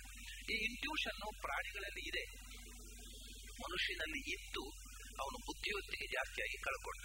ಪ್ರಾಣಿಗಳಿಗೆ ಬುದ್ಧಿ ಇಲ್ಲ, ಆದ್ರಿಂದ ಇಂಟ್ಯೂಷನ್ ಉಳಿದಿದೆ, ಸಹಜವಾಗಿ ಗೊತ್ತಾಗುತ್ತೆ. ಇನ್ನು ಮಹಾಭಾರತದಲ್ಲಿ ಇದರ ಉಲ್ಲೇಖ ಇದೆ. ಆ 18 ಅಕ್ಷೋಹಿಣಿ ಸೇನೆಯನ್ನ ಕಟ್ಟಿದ್ದರು, ಯುದ್ಧಕ್ಕೆ ಸಿದ್ಧವಾಗಿ ಬಂದು ಶಿಬಿರದಲ್ಲಿ ಸೇರಿದ್ದವು. ಆನೆಗಳು, ಕುದುರೆಗಳು, ಕೌರವನ ಕಡೆಯ ಆನೆಗಳು, ಕುದುರೆಗಳು ಅದು ಆ ಯುದ್ಧದ ಮೊದಲು ಧಾರಾಕಾರವಾಗಿ ಕಣ್ಣೀರು ಸುರಿಸ್ತಿದ್ದವು. ಯಾಕೆಂದ್ರೆ ಸಾವನ್ನು ನಾವು ಕಂಡವು. ಅವುಗಳು ಇಲ್ಲಿ ಸಾಯ್ತೇವೆ, ನಾವು ಅಷ್ಟೇ ಅಲ್ಲ, ಇಷ್ಟು 18 ದಿವಸದ ಸರ್ವನಾಶ ಆಗುತ್ತೆ ಅನ್ನೋದರ ಸುಳಿವು ಹತ್ತಿ ಅವು ಗೋಳೋ ಅಂತಿದ್ದು 18 ದಿವಸವೂ ಕಣ್ಣೀರು ಸುರಿಸಿದವು ಅಂತ. ನಮ್ಮ ಮನೆಯಲ್ಲಿ ಕಟ್ಟಿದ ನಾಯಿ, ದನಗಳು ಹೀಗೆ ಮಾಡ್ತವೆ. ಅವು ಏನಾದರೂ ಒಂದು ತೊಂದರೆ ಆಗುತ್ತೆ ಅಂದ್ರೆ ನಾಯಿಗಳು ಕಿರಿಚಿರಿ ಪ್ರಾರಂಭ ಮಾಡ್ತವೆ, ದನಗಳು ಕಣ್ಣೀರು ಸುರಿಸ್ತವೆ. ಇದನ್ನೆಲ್ಲ ಅಬ್ಸರ್ವ್ ಮಾಡಿದ್ರೆ ಗೊತ್ತಾಗುತ್ತೆ. ಅದನ್ನೆಲ್ಲ ನಾವು ನೋಡೋಲ್ಲ, ಅಬ್ಸರ್ವ್ ಮಾಡೋದು, ಸೂಕ್ಷ್ಮವಾಗಿ ಅಬ್ಸರ್ವ್ ಮಾಡಿದ್ರೆ. ಪ್ರಾಣಿಗಳಿಗೆ ಮೊದಲು ಆಗುವಂತಹ ಸಂಗತಿ ಮೊದಲು ಗೊತ್ತಾಗುತ್ತೆ. ಆ ಇಂಟ್ಯೂಷನ್ ಅನ್ನ ಜಾಗೃತಗೊಳಿಸತಕ್ಕಂತಹ ಸ್ವಿಚ್ ಇದು ಆಜ್ಞಾಚಕ್ರ. ಅಶರೀರವಾಣಿ ಅಂತ ಹೇಳ್ತೇವಲ್ಲ, ಆ ಅಶರೀರವಾಣಿ ಕೇಳಿಸುವುದು ಈ ಆಜ್ಞಾಚಕ್ರ. ಆಜ್ಞಾಚಕ್ರ ಜಾಗೃತವಾದರೆ ಆ message we can hear divine message. ಆದ್ರಿಂದ ಮೆಡಿಕಲ್ ಸೈನ್ಸ್ಗೆ ಈ ಪೈನಿಯಲ್ ಗ್ಲ್ಯಾಂಡ್ ಅವರಿಗೆ ಅಶರೀರವಾಣಿಯೂ ಗೊತ್ತಿಲ್ಲ, ಇಂಟ್ಯೂಷನ್ ಗೊತ್ತಿಲ್ಲ. ಅಂದ್ರೆ ಮೆಡಿಕಲ್ ಸೈನ್ಸ್ ಇದರ ಬಗ್ಗೆ ಖಚಿತವಾದ ತೀರ್ಮಾನಕ್ಕೆ ಬರಲಿಲ್ಲ. ಪ್ರಾಚೀನ ಶಾಸ್ತ್ರಗಾರರು ಇದರ ಸ್ವಿಚ್ ಇಲ್ಲಿದೆ ಇರೋದು, ಗ್ಲ್ಯಾಂಡ್ ಇರೋದಿಲ್ಲ, ಸ್ವಿಚ್ ಇರೋದಿಲ್ಲ. ಆಜ್ಞಾಚಕ್ರ ಅದನ್ನು ಜಾಗೃತಗೊಳಿಸುತ್ತೆ. ಹೀಗೆ ಈ ಆಜ್ಞಾಚಕ್ರ ಅನ್ನೋದು ಉಪಾಸನೆ ಮೊದಲು ಮೆಡಿಟೇಷನ್ ಮಾಡುವವರಿಗೆ ಬಹಳ ಉಪಯುಕ್ತವಾದದ್ದು. ಕಾರಣ ಏನು ಅಂದ್ರೆ, ನಾನು ಹೇಳಿದ 3ನೇ ಕಣ್ಣಿರುವುದು ಇಲ್ಲಿ, third eye between the eyebrows. ಆದ್ದರಿಂದ ಆ ಕಣ್ಣಿದ್ದಲ್ಲೇ ಕಾಣುವ ಸುಲಭ, ಅಲ್ಲಿಂದ ಈ ಕೆಳಗಿರೋದನ್ನು ಕಾಣುವ ಸ್ವಲ್ಪ ಕಷ್ಟ. ಧ್ಯಾನ ಮಾಡುವಾಗ ಯಾವಾಗಲೂ ಅದಕ್ಕೆ ಭ್ರೂಮಧ್ಯದಲ್ಲಿ ಕಾನ್ಸಂಟ್ರೇಟ್ ಮಾಡುವಂತ ಸಹಜವಾಗಿ ಸ್ವಲ್ಪ ಅಭ್ಯಾಸ ಮಾಡಿದರೆ ಕಣ್ಣು ಮುಚ್ಚಿದ ತಕ್ಷಣ you will see a light, ಒಳಗಿನಿಂದ ಒಂದು ಬೆಳಕಿನ ರೇಖೆ ಕಾಣ್ತದೆ. ಅದಕ್ಕೆ ಏನು ಅಭ್ಯಾಸ ಮಾಡದೆ ಇದ್ರೂ ಕಾಣ್ತದೆ. ಇಲ್ಲಿ ಎಲ್ಲ ಕಾಣೋದು ಬಹಳ ಕಷ್ಟ. ಆದ್ರಿಂದ ಮೊದಲು ಆ ಬೆಳಕಿನ ರೇಖೆಯನ್ನು ಕಾಣು. ಭಗವಂತ ಜ್ಯೋತಿರ್ಮಯ ಅಲ್ವಾ, ಆ ಬೆಳಕು ಭಗವಂತ ಇದ್ದಾನೆ ಅಲ್ಲಿ ಯೋಚನೆ ಮಾಡಿ. ಇದು ಬಹಳ ಸುಲಭದ ಪ್ರೋಸೆಸ್ ಧ್ಯಾನ ಮಾಡಲಿಕ್ಕೆ. ಇನ್ನೂ ಸುಲಭಕ್ಕೋಸ್ಕರ ಹೇಳಿದ್ರು, ನಮಗೆ ಯಾವುದು ಕಾಣದೇ ಇದ್ರು ಕಣ್ಮುಚ್ಚಿ ಸೂರ್ಯಮಂಡಲವನ್ನು ಕಾಣಬಹುದಲ್ಲ. ಕಣ್ಮುಚ್ಚಿದಾಗ ಸೂರ್ಯಮಂಡಲ, ಚಂದ್ರ, ಇದೆಲ್ಲ ಕಾಣೋದು ಕಷ್ಟ ಇಲ್ಲ. ನಾವು ಹೊರಗಿನಿಂದ ಕಂಡದ್ದನ್ನು ಸೂರ್ಯಮಂಡಲ ಅಂತ ಯೋಚನೆ ಮಾಡೋದು ಕೂಡ ಕಾಣುತ್ತೆ ಒಳಗೆ. ಆ ಸೂರ್ಯಮಂಡಲದಲ್ಲಿ ಅದಕ್ಕೆ ಗಾಯತ್ರಿ ಸದಾ ಸವಿತೃ ಮಂಡಲ ಮತ್ತು ಸೂರ್ಯಮಂಡಲದ ಒಳಗೆ ಸೂರ್ಯನಾರಾಯಣ ಇದ್ದಾನೆ. ಅವನು ಕಾಣುವುದು ಬೇಡ, ಸೂರ್ಯ ಕಾಣ್ತಾನಲ್ಲ. ಆ ಪ್ರತಿಮೆಯಲ್ಲಿ ಭಗವಂತ, ನಾವು ಪೂಜೆ ಮಾಡುವಾಗಲೂ ಅಷ್ಟೆಲ್ಲ ಪ್ರತಿಮೆಯಲ್ಲಿ ಪ್ರತಿಮೆಯ ಒಳಗೆ ಭಗವಂತ ಇದ್ದಾನೆ. ಹಾಗೆ ಸೂರ್ಯ ಮಂಡಲ ಅನ್ನೋದು ಪ್ರತಿಮೆ, ಆ ಪ್ರತಿಮೆ ಒಳಗೆ ಭಗವಂತ ಇದ್ದಾನೆ ಅಂತ ಆ ಪ್ರತಿಮೆಯನ್ನು ಕಾಣು. ಇದು ಧ್ಯಾನ ಮಾಡುವುದಕ್ಕೆ ಪ್ರಥಮ ಹಂತದಲ್ಲಿ ನಾವು ಬೆಳೆಸಿಕೊಳ್ಳಬೇಕಾದಂತಹ ತರಬೇತಿ. ಹೀಗೆ ಒಳಗೆ ಕೊನೆಯಡಿನಿಂದ ಮೇಲಕ್ಕೆ ಬರಬೇಕು. ಅಲ್ಲಿಂದ ಸೆಲ್ಸ್ ಆಫ್ ಬ್ಲೀಡಿಂಗು ಅಂದ್ರೆ ಸ್ವಾಧಿಷ್ಠಾನ, ಅಲ್ಲಿಂದ ಎಡ್ರಿನಲ್ ಗ್ಲ್ಯಾಂಡ್ಸ್ ಅಂದ್ರೆ ಮಣಿಪುರ, ಅಲ್ಲಿಂದ ಅನಾಹತ ಚಕ್ರ ಅಂದ್ರೆ ಥೈಮಸ್ಸು, ಅಲ್ಲಿಂದ ಥೈರಾಯ್ಡ್, ಪಾರಾಥೈರಾಯ್ಡ್ ಅಂದ್ರೆ ವಿಶುದ್ಧಿ, ಅಲ್ಲಿಂದ ಪೈನಿಯಲ್ ಗ್ಲ್ಯಾಂಡ್ಗೆ ಬಂದಾಗ ಆಜ್ಞಾಚಕ್ರ, ಅಲ್ಲಿ ಆ ಬೆಳಕಿನ ದರ್ಶನ, ಅಲ್ಲಿಂದ ಸಹಸ್ರಾರಕ್ಕೆ. ಇದು ಹಾವು, ಮಲಗಿದ ಹಾವು ಹೆಡೆ ಎತ್ತಿ ನಿಂತಿತು ಸಹಸ್ರಾರಕತೆ, 1000 ಫಣ ಅಂದ್ರೆ ಅದೇ 1000 ಹೆಡೆಯ ಶೇಷ ಮಲಗಿದ. ಈ ಶೇಷ ಎಲ್ಲಿ ಕಾಣುವುದಿದು? ಹೃದಯ ಸಮುದ್ರದಲ್ಲಿ. ಹೃದಯ ಸಮುದ್ರದಲ್ಲಿ ಈ ಶೇಷನಲ್ಲಿ ಶಾಹಿಯಾದ ನಾರಾಯಣನನ್ನು ಕಾಣುವುದೇ ಸಮುದ್ರ ಶಾಹಿಯಾದ ಭಗವಂತನ ರೂಪದಲ್ಲಿ. ಭಗವಂತನ ಪಾದದ ಒಂದು ಬೆರಳು, ಬೆರಳಿನ ಒಂದು ಉಗುರು. ಆ ಉಗುರು ಅದು ಎಷ್ಟು ಸುಂದರವಾಗಿದೆ, ಎಷ್ಟು ಕೆಂಪಾಗಿದೆ. ಆ ಕೆಂಪಾದ ಉಗುರಿನ ಕಾಂತಿ ನನ್ನ ಹೃದಯದ ಒಳಗಿನ ಕತ್ತಲನ್ನು ಓಡಿಸಿ ಬೆಳಗಿಸ್ತಾ ಇದೆ ಅಂತ ಕಣ್ಮುಚ್ಚಿ ಯೋಚನೆ ಮಾಡು.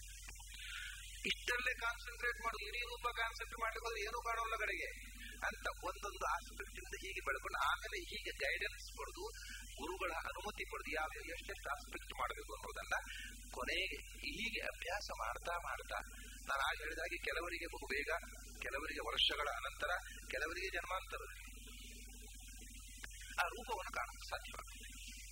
ಅಷ್ಟು ಕಾಣಬೇಕಾಗಿದ್ದರೆ ಮೊದಲು ಬೇಕಾದಂತಹ ಪ್ರಿಪರೇಷನ್, ನಾನು ಈಗ ಹೇಳಿದಂತಹ ಎಲ್ಲಾ ಪ್ರಿಪರೇಷನ್ಗಳು ಬೇಕು. ಆ ಹೊರಗಿನ ಜಾಗೃತಿ ಅಂದ್ರೆ ಊರ್ಧ್ವಮುಖವಾದ ಗತಿಯನ್ನು ಊರ್ಧ್ವ ಪುಂಡ್ರದಿಂದ ಕೊಟ್ಟು ಧ್ಯಾನಕ್ಕೆ ಕೊಡಬೇಕು. ಧ್ಯಾನ ಮಾಡುವಾಗ ಭಗವಂತ, ಯಾಕಂದ್ರೆ ನಮ್ಗೆ ಗೊತ್ತಿದ್ದು ಯಾವ ವಸ್ತುವೂ ಅಲ್ಲ ಭಗವಂತ. ಈಗ ದೇವರನ್ನ ಪರಿಚಯಿಸುವುದು ಹಾಗೆ. ಉಪನಿಷತ್ಕಾರರು ಭಗವಂತನ ಪರಿಚಯಕ್ಕೋಸ್ಕರ ಒಂದು ಗ್ರಂಥ ಬರೆದರು, ಉಪನಿಷತ್ತುಗಳನ್ನು ಕೊಟ್ಟರು. ಶಾಸ್ತ್ರಜ್ಞರು ಪ್ರವಚನದ ಮೂಲಕ, ಪಾಠದ ಮೂಲಕ ದೇವರ ಬಗ್ಗೆ ಹೇಳ್ತಾರೆ. ದೇವರ ಬಗ್ಗೆ ಇನ್ನೊಬ್ಬರಿಗೆ ಹೇಳಿಕೊಡುವುದು ಹಾಗೆ. ಯಾಕೆ ಗೊತ್ತೋ, ಈಗ ಇದು ದೇವರು ಅಂತ ಎತ್ತಿ ಕೈಯಲ್ಲಿ ಹಿಡ್ಕೊಂತ ತೋರಿಸ್ಲಿಕ್ಕೆ ಬರೋದಿಲ್ಲ. ಮತ್ತೆ ಹಾಗಾದ್ರೆ ಶಬ್ದದ ಮೂಲಕ ಹೇಳಬೇಕಲ್ವಾ? ಶಬ್ದದ ಮೂಲಕ ಹೇಳಲಿಕ್ಕೆ ಆಗೋದಿಲ್ಲ. ಶಬ್ದ ಯಾವುದು ನಮಗೆ ಗೊತ್ತಿದೆಯೋ ಅದನ್ನು ಮಾತ್ರ ಪರಿಚಯಿಸುತ್ತದೆ ಹೊರತು ಗೊತ್ತಿಲ್ಲದೆ ಇದ್ದ ವಸ್ತುವನ್ನು ಶಬ್ದದ ಮೂಲಕ ಹೇಳಿದರೂ ಗೊತ್ತಾಗುವುದಿಲ್ಲ. ಶಬ್ದಕ್ಕೆ ಗೊತ್ತಿಲ್ಲದೆ ಇದ್ದುದನ್ನು ಪರಿಚಯಿಸುವ ಶಕ್ತಿ ಇಲ್ಲ. ಈಗ ಒಬ್ಬ ಮನುಷ್ಯ ಹಸುವನ್ನು ಕಂಡವ, ಅವನಿಗೆ ಹಸು ಅಂತ ಹೇಳಿದ ಕೂಡ ತಾನು ಕಂಡ ಹಸುವಿನ ಆಕಾರ ನೆನಪಾಗಿ ಗೊತ್ತಾಗುತ್ತೆ. ಹಸು ಅಂದ್ರೆ ಏನು ಅಂತ ಗೊತ್ತಿಲ್ಲ, ಅದನ್ನ ಕಂಡೂ ಇಲ್ಲ. ಅವನಿಗೆ ಹಸು ಅಂದ್ರೆ ಎಂಥದ್ದು ಅಂತಾನೆ ಅಷ್ಟೇ. ಆನೆಯನ್ನೇ ಕಾಣದೇ ಇದ್ದ ಒಬ್ಬ, ಆನೆ ಅಂತಂದ್ರೆ ಎಂಥದ್ದು, ಆನೆ ಅಂದ್ರೆ ಎಂಥದ್ದು. ಆ ಶಬ್ದ ಗೊತ್ತಿಲ್ಲದೆ ಇದ್ದ ವಿಷಯವನ್ನ ಗೊತ್ತು ಮಾಡುವುದು ಇಲ್ಲ. ಶಬ್ದಕ್ಕೆ ಗೊತ್ತಿದ್ದದ್ದನ್ನು ಗೊತ್ತು ಮಾಡಲಿಕ್ಕೆ ಮಾತ್ರ ಗೊತ್ತು. ನಮಗೆ ಗೊತ್ತಿಲ್ಲದೆ ಇದ್ದ ವಿಷಯವನ್ನು ಶಬ್ದ ಗೊತ್ತು ಮಾಡುವುದಿಲ್ಲ. ಹಾಗಾದ್ರೆ ಗೊತ್ತಿಲ್ಲದೆ ಇದ್ದ ಭಗವಂತನನ್ನು ಶಬ್ದದ ಮೂಲಕ ಗೊತ್ತು ಮಾಡುವುದು ಹೇಗೆ? ಆದರೆ ಶಬ್ದದ ಮೂಲಕ ಗೊತ್ತು ಮಾಡೋದು ಹೇಗೆ ಗೊತ್ತುಂಟು? ಪಾಸಿಟಿವ್ ಆಗಿ ಗೊತ್ತು ಮಾಡ್ಲಿಕ್ಕೆ ಬರುವುದಿಲ್ಲ. ಮತ್ತೆ ಶಬ್ದದ ಮೂಲಕ ಗೊತ್ತು ಮಾಡುವುದು ನೆಗೆಟಿವ್ ಆಗಿ ಮಾತ್ರ ಸಾಧ್ಯ. ಅಂದ್ರೆ ಆನೆ ಅಂದ್ರೆ ಏನು, ಆನೆ ಹೇಗಿದೆ, ಅದಕ್ಕೆ ಆನೆ ಹೀಗಿದೆ ಅಂತ ಶಬ್ದದ ಮೂಲಕ ಹೇಳಲಿಕ್ಕೆ ಬರುವುದಿಲ್ಲ. ಮತ್ತೇನು ಹೇಳಬೇಕು? ಆನೆ ಕುದುರೆ ಹಾಗೆ ಇಲ್ಲ, ಕುದುರೆ ನೋಡಿದ್ಯಲ್ವ, ಆದ್ರೆ ಹಾಗಲ್ಲ. ಮತ್ತೆ ನೀನು ಕತ್ತೆ ನೋಡಿದ್ದಿ, ಕತ್ತೆ ಹಾಗಲ್ಲ. ಮತ್ತೇನು ನೋಡಿದ್ದಿ? ಸಿಂಹ ನೋಡಿದ್ದಿ, ಸಿಂಹ ಹಾಗಲ್ಲ. ಹುಲಿ ನೋಡಿದ್ದಿ, ಹುಲಿಯ ಹಾಗಲ್ಲ. ಅದಕ್ಕಿಂತ ದೊಡ್ಡದು ಅಷ್ಟೇ. ಅಂದ್ರೆ ಶಬ್ದದ ಮೂಲಕ ನಮಗೆ ಗೊತ್ತಿರುವ ಯಾವುದೂ ಅಲ್ಲ ಅಂತ ತಿಳಿಸಬಹುದು ಹೊರತು ಅದು ಯಾವುದು ಹೌದು ಅಂತ ತಿಳಿಸ್ಲಿಕ್ಕೆ ಬರುವುದಿಲ್ಲ. ಆದ್ದರಿಂದಲೇ ಉಪನಿಷತ್ಕಾರ ನೇತಿರೇತ್ಯಾತ್ಮ ಅದೃಶ್ಯ, ಭಗವಂತನನ್ನು ತಿಳಿಸುವುದು ಹೇಗೆಂದ್ರೆ ಅವನು ಹೇಗಲ್ಲ ಅಂತ ಹೇಳ್ತೇವೆ, ಹಾಗೆ ಹೌದು ಅಂತ ನೀನೇ ಕಾಣಬೇಕು. ಅವನು ಹೀಗಿಲ್ಲ, ನೀನು ತಿಳಿದ ಹಾಗಿಲ್ಲ. ಏನು ಹೇಳೋದು? ಓಂಕಾರ ಹೇಳಿದ್ರೆ ಅವ್ರು ಏನು ಭಗವಂತ ದೇವರು ಏನು ಅಂದ್ರೆ ಅವನು ಆದ್ರೇನು, ಅವನು ಅಲ್ಲ, ಏನಲ್ಲ, ನೀನು ತಿಳ್ಕೊಂಡ್ರೆ ಯಾವುದೂ ಅಲ್ಲ. ಅವನು ಮಣ್ಣಲ್ಲ, ಅವನು ನೀರಲ್ಲ, ಅವನು ಬೆಂಕಿ ಅಲ್ಲ, ಅವನ ಗಾಳಿ ಅಲ್ಲ, ಅವನ ಆಕಾಶವಲ್ಲ, ಅವನ ಮಹತ್ತತ್ವ ಅಲ್ಲ, ಅವನ ಅಹಂಕಾರದ ನಿನಗೆ ಪರಿಚಯವಿರುವ ಯಾವುದೂ ಅಲ್ಲ. ಅಷ್ಟೇ ಅಲ್ಲ, ಆದ್ರಿಂದ ನೀನು ಅದನ್ನು ತಿಳಿಯುವುದು ಸಾಧ್ಯವಿಲ್ಲ. ಅದು ತಿಳಿಯಲಿಕ್ಕೆ ಸಾಧ್ಯವಾಗದಷ್ಟು ಭಿನ್ನವಾದ ವಸ್ತು, ವಿಲಕ್ಷಣವಾದದ್ದು. ಹಾಗಾದ್ರೆ ಅದರ ಸುದ್ದಿ ಯಾಕೆ ತಿಳಿಯಲಿಕ್ಕೆ ಸಾಧ್ಯ ಇಲ್ಲ ಅಂದ್ರೆ ನೀನು ತಿಳಿದ ಎಲ್ಲ ವಸ್ತುಗಳಿಗಿಂತ ಉತ್ತಮವಾದದ್ದು, ನಿನ್ನ ತಿಳುವಳಿಕೆಗಿಂತಲೂ ಉತ್ತಮವಾದ ಎತ್ತರದಲ್ಲಿರುವಂಥದ್ದು. ಹಾಗಾದ್ರೆ ಅದರ ಸುದ್ದಿ ಬಿಡೋಣ. ಯಾವಾಗ ನಾನು ತಿಳಿದ ಯಾವುದೂ ಅಲ್ಲ, ನನ್ನ ತಿಳುವಳಿಕೆಗೆ ಸಿಗುವಂಥದ್ದು ಅಲ್ಲ, ಮತ್ತೆ ಅದರ ಬಗ್ಗೆ ಯಾಕೆ ತಲೆಗಡಿಸುವುದು? ಅಂದ್ರೆ to know, it can be known, it can be understood. ನೀನು ಅದನ್ನು ಪೂರ್ತಿ ತಿಳಿಯಲಾರೆ, ಆದರೆ ಅದನ್ನು ತಿಳಿಯಬಲ್ಲೆ. ಹಾಗೆ ಅಂದ್ರೆ ಇವಾಗ ಸಮುದ್ರದ ನೀರನ್ನು ಮನೆಗೆ ಒಯ್ಯಲಿಕ್ಕೆ ಆಗುವುದಿಲ್ಲ ಅಂತ ತಮ್ಮಿಗೇನು ಬರಬಾರ್ದೆ. ನಿನ್ನ ತಟ್ಟೆಯನ್ನು ನೀನು ತುಂಬಿಸಿಕೊ, ಅದನ್ನು ಖಾಲಿ ಮಾಡಲಾರೆ. ಅದ್ರ ನಿನ್ನ ತಟ್ಟೆಯನ್ನು ತುಂಬಿಸಿಕೊಳ್ಳುವುದಕ್ಕೆ ಹಾಗೆ ಈಗ ನಾವು ಈ ಜೀವರು ಅಂತಂದ್ರೆ ಬೇರೆ ಬೇರೆ ತಟ್ಟೆಗಳು. ನಾವು ಪೂರ್ಣರೇ ಆಗ್ಬಹುದು. ಯಾವಾಗ ಪೂರ್ಣ ಅಂದ್ರೆ ರಿಲೇಟಿವ್ ಆದ ಪೂರ್ಣತೆ ಎಲ್ಲರಲ್ಲೂ ಇದೆ. 1000 ತಟ್ಟೆಗಳನ್ನು ಕೊಟ್ಟು ಒಂದು ತಂಬಿಗೆ, ಒಂದು ಲೋಟ, ಒಂದು ಕೊಡ, ಒಂದು ದೊಡ್ಡ ಹಂಡೆ, ಈ 16 ಬಗೆಯ ಪಾತ್ರೆಗಳನ್ನ ತಂದು ತುಂಬಿಸು. ಲೋಟೆಗೆ ತುಂಬಿಸಿದರೆ ಲೋಟೆಯೂ ಪೂರ್ಣವಾಯಿತು. ತಂಬಿಗೆಗೆ ನೀರು ತುಂಬಿಸಿವು, ತಂಬಿಗೆಯೂ ಪೂರ್ಣವಾಯಿತು. ಕೊಡಪಾನಕ್ಕೆ ತುಂಬಿಸಿವು, ಕೊಡಪಾನವೂ ಪೂರ್ಣವಾಯಿತು. ಹಂಡೆಗೆ ತುಂಬಿಸಿವು, ಹಂಡೆಯೂ ಪೂರ್ಣವಾಯಿತು. ಆದರೂ ನೀರುಂಟ. ಅಂದ್ರೆ ಇದು ಪೂರ್ಣವೇ. ಅದರ ಮಟ್ಟಿಗೆ ಅದು ರಿಲೇಟಿವ್ ಆದ ಪೂರ್ಣತೆ, ಸಾಪೇಕ್ಷವಾದ ಪೂರ್ಣತೆ, ಎಲ್ಲವೂ ಪೂರ್ಣ. ಅದು ಮತ್ತೆ ನೀರು ಹಾಕಿದ ಚೆಂದತೆ ಪೂರ್ಣ ಆಯಿತು. ಆದರೆ ಇಷ್ಟು ಪೂರ್ಣವಾಗಲು ಅನಂತವಾದ ಜಲರಾಶಿ ಬರಬಹುದು. ಹಾಗೆ ಭಗವಂತನ ಪೂರ್ಣತೆ ನಿರಪೇಕ್ಷ ಪೂರ್ಣತೆ. ನಮ್ಮ ಪೂರ್ಣತೆ ನಮ್ಮ ತಮ್ಮ ತಟ್ಟೆ ತುಂಬಿಕೊಳ್ಳುವುದು. ಭಗವಂತನನ್ನು ಪೂರ್ತಿ ತುಂಬಿಸಿಕೊಳ್ಳಲಾಗದ ನೀನು ನಿನ್ನ ತಟ್ಟೆಯಲ್ಲಿ ಎಷ್ಟು ಹಿಡಿಯಿತು ಅಷ್ಟು ತುಂಬಿಸಿಕೊ. ಅಷ್ಟು ತುಂಬಿಸಿಕೊಳ್ಳಬಲ್ಲೆ ಅಂತದೆ ಮಾತ್ರ. ಮೊದಲು ನೆಗೆಟಿವ್ ಆಗಿ ಹೇಳಿ, ಅದು ನೀನು ತಿಳಿದದ್ದು ಯಾವುದೂ ಅಲ್ಲ. ಯಾಕೆಂದ್ರೆ ನೀನು ತಿಳಿಯಬಹುದಾದಕ್ಕಿಂತ ಎಲ್ಲಕ್ಕಿಂತಲೂ ಉತ್ತಮವಾದದ್ದು ನೀನು ತಿಳಿಯಲಾರೆ. ಅದನ್ನು ಎರಡೂ ಶಬ್ದಗಳಲ್ಲಿ ನೆಗೆಟಿವ್ ಆಗಿ ಹೇಳಿದ್ರು ಕೊನೆಗೆ. ಆದರೆ ನಿನ್ನ ತಟ್ಟೆಗೆ ತುಂಬುವಷ್ಟು ನೀನು ತುಂಬಿಸಿಕೊಳ್ಳಬಲ್ಲೆ ಅನ್ನೋ ಪಾಸಿಟಿವ್ ಆಗಿ ಕನ್ಕ್ಲೂಡ್ ಮಾಡಿದ್ರು. ಇದು ಉಪನಿಷತ್ಕಾರರು ಭಗವಂತನ ತಿಳಿಸುವ ಬಗೆ.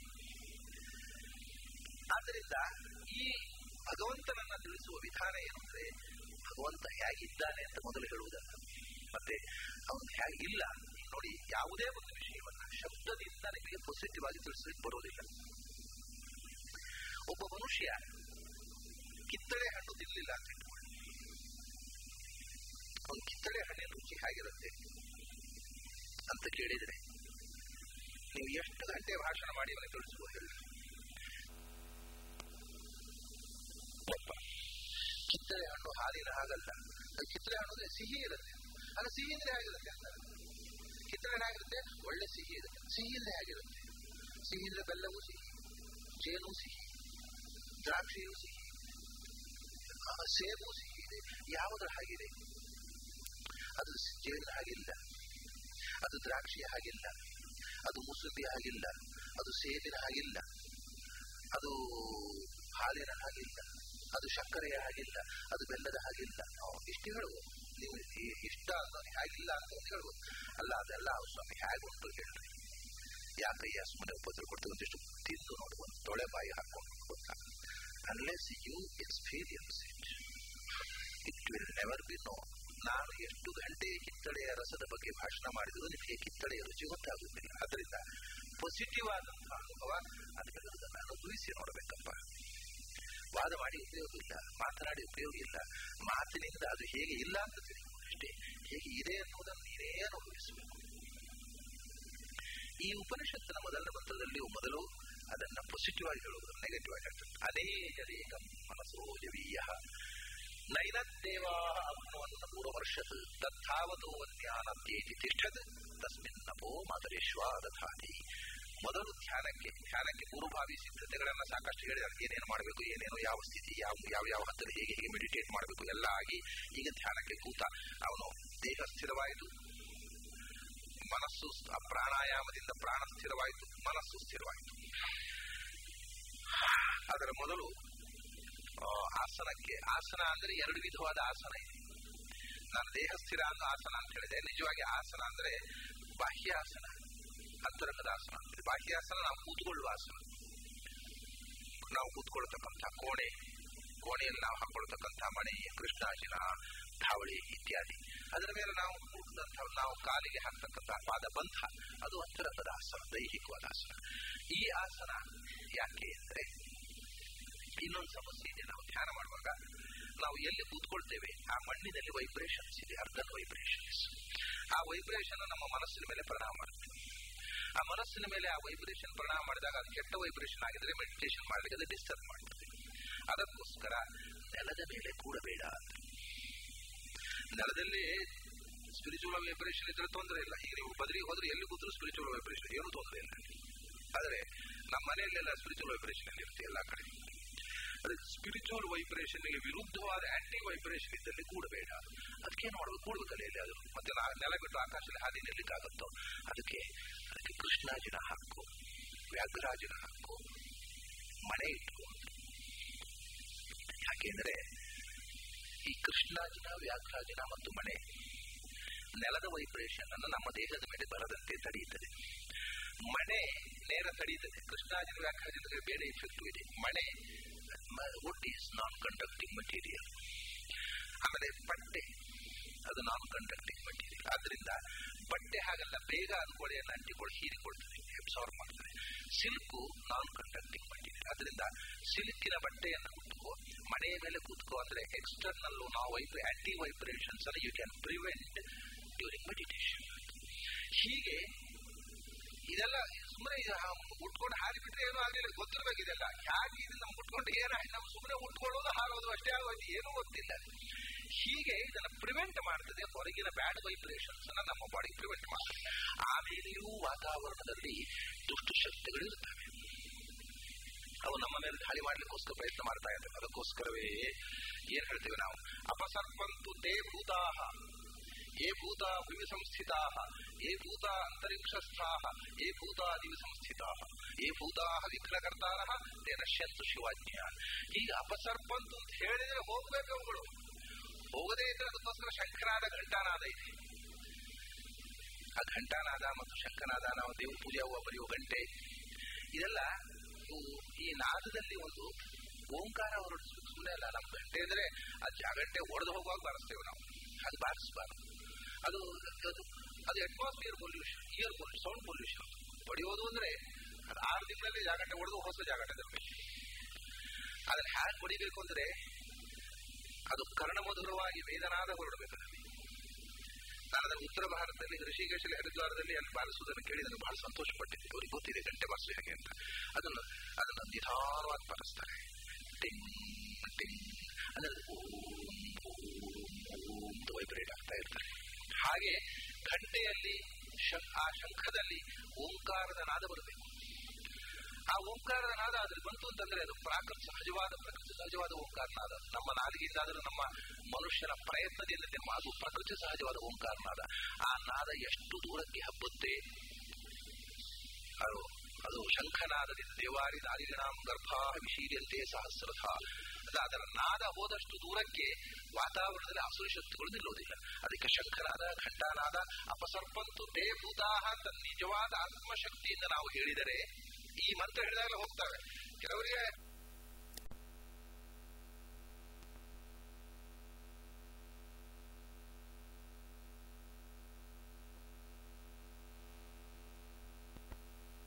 ದೂರಕ್ಕೆ ವಾತಾವರಣದಲ್ಲಿ ಅಸುರ ಶಕ್ತಿಗಳು ನಿಲ್ಲೋದಿಲ್ಲ. ಅದಕ್ಕೆ ಶಂಖನಾದ, ಘಂಟಾನಾದ, ಅಪಸರ್ಪಂತು ತೇ ಭೂತಾಹ ಅಂತ ನಿಜವಾದ ಆತ್ಮಶಕ್ತಿಯಿಂದ ನಾವು ಹೇಳಿದರೆ ಈ ಮಂತ್ರ ಹೇಳಿದಾಗಲೇ ಹೋಗ್ತವೆ.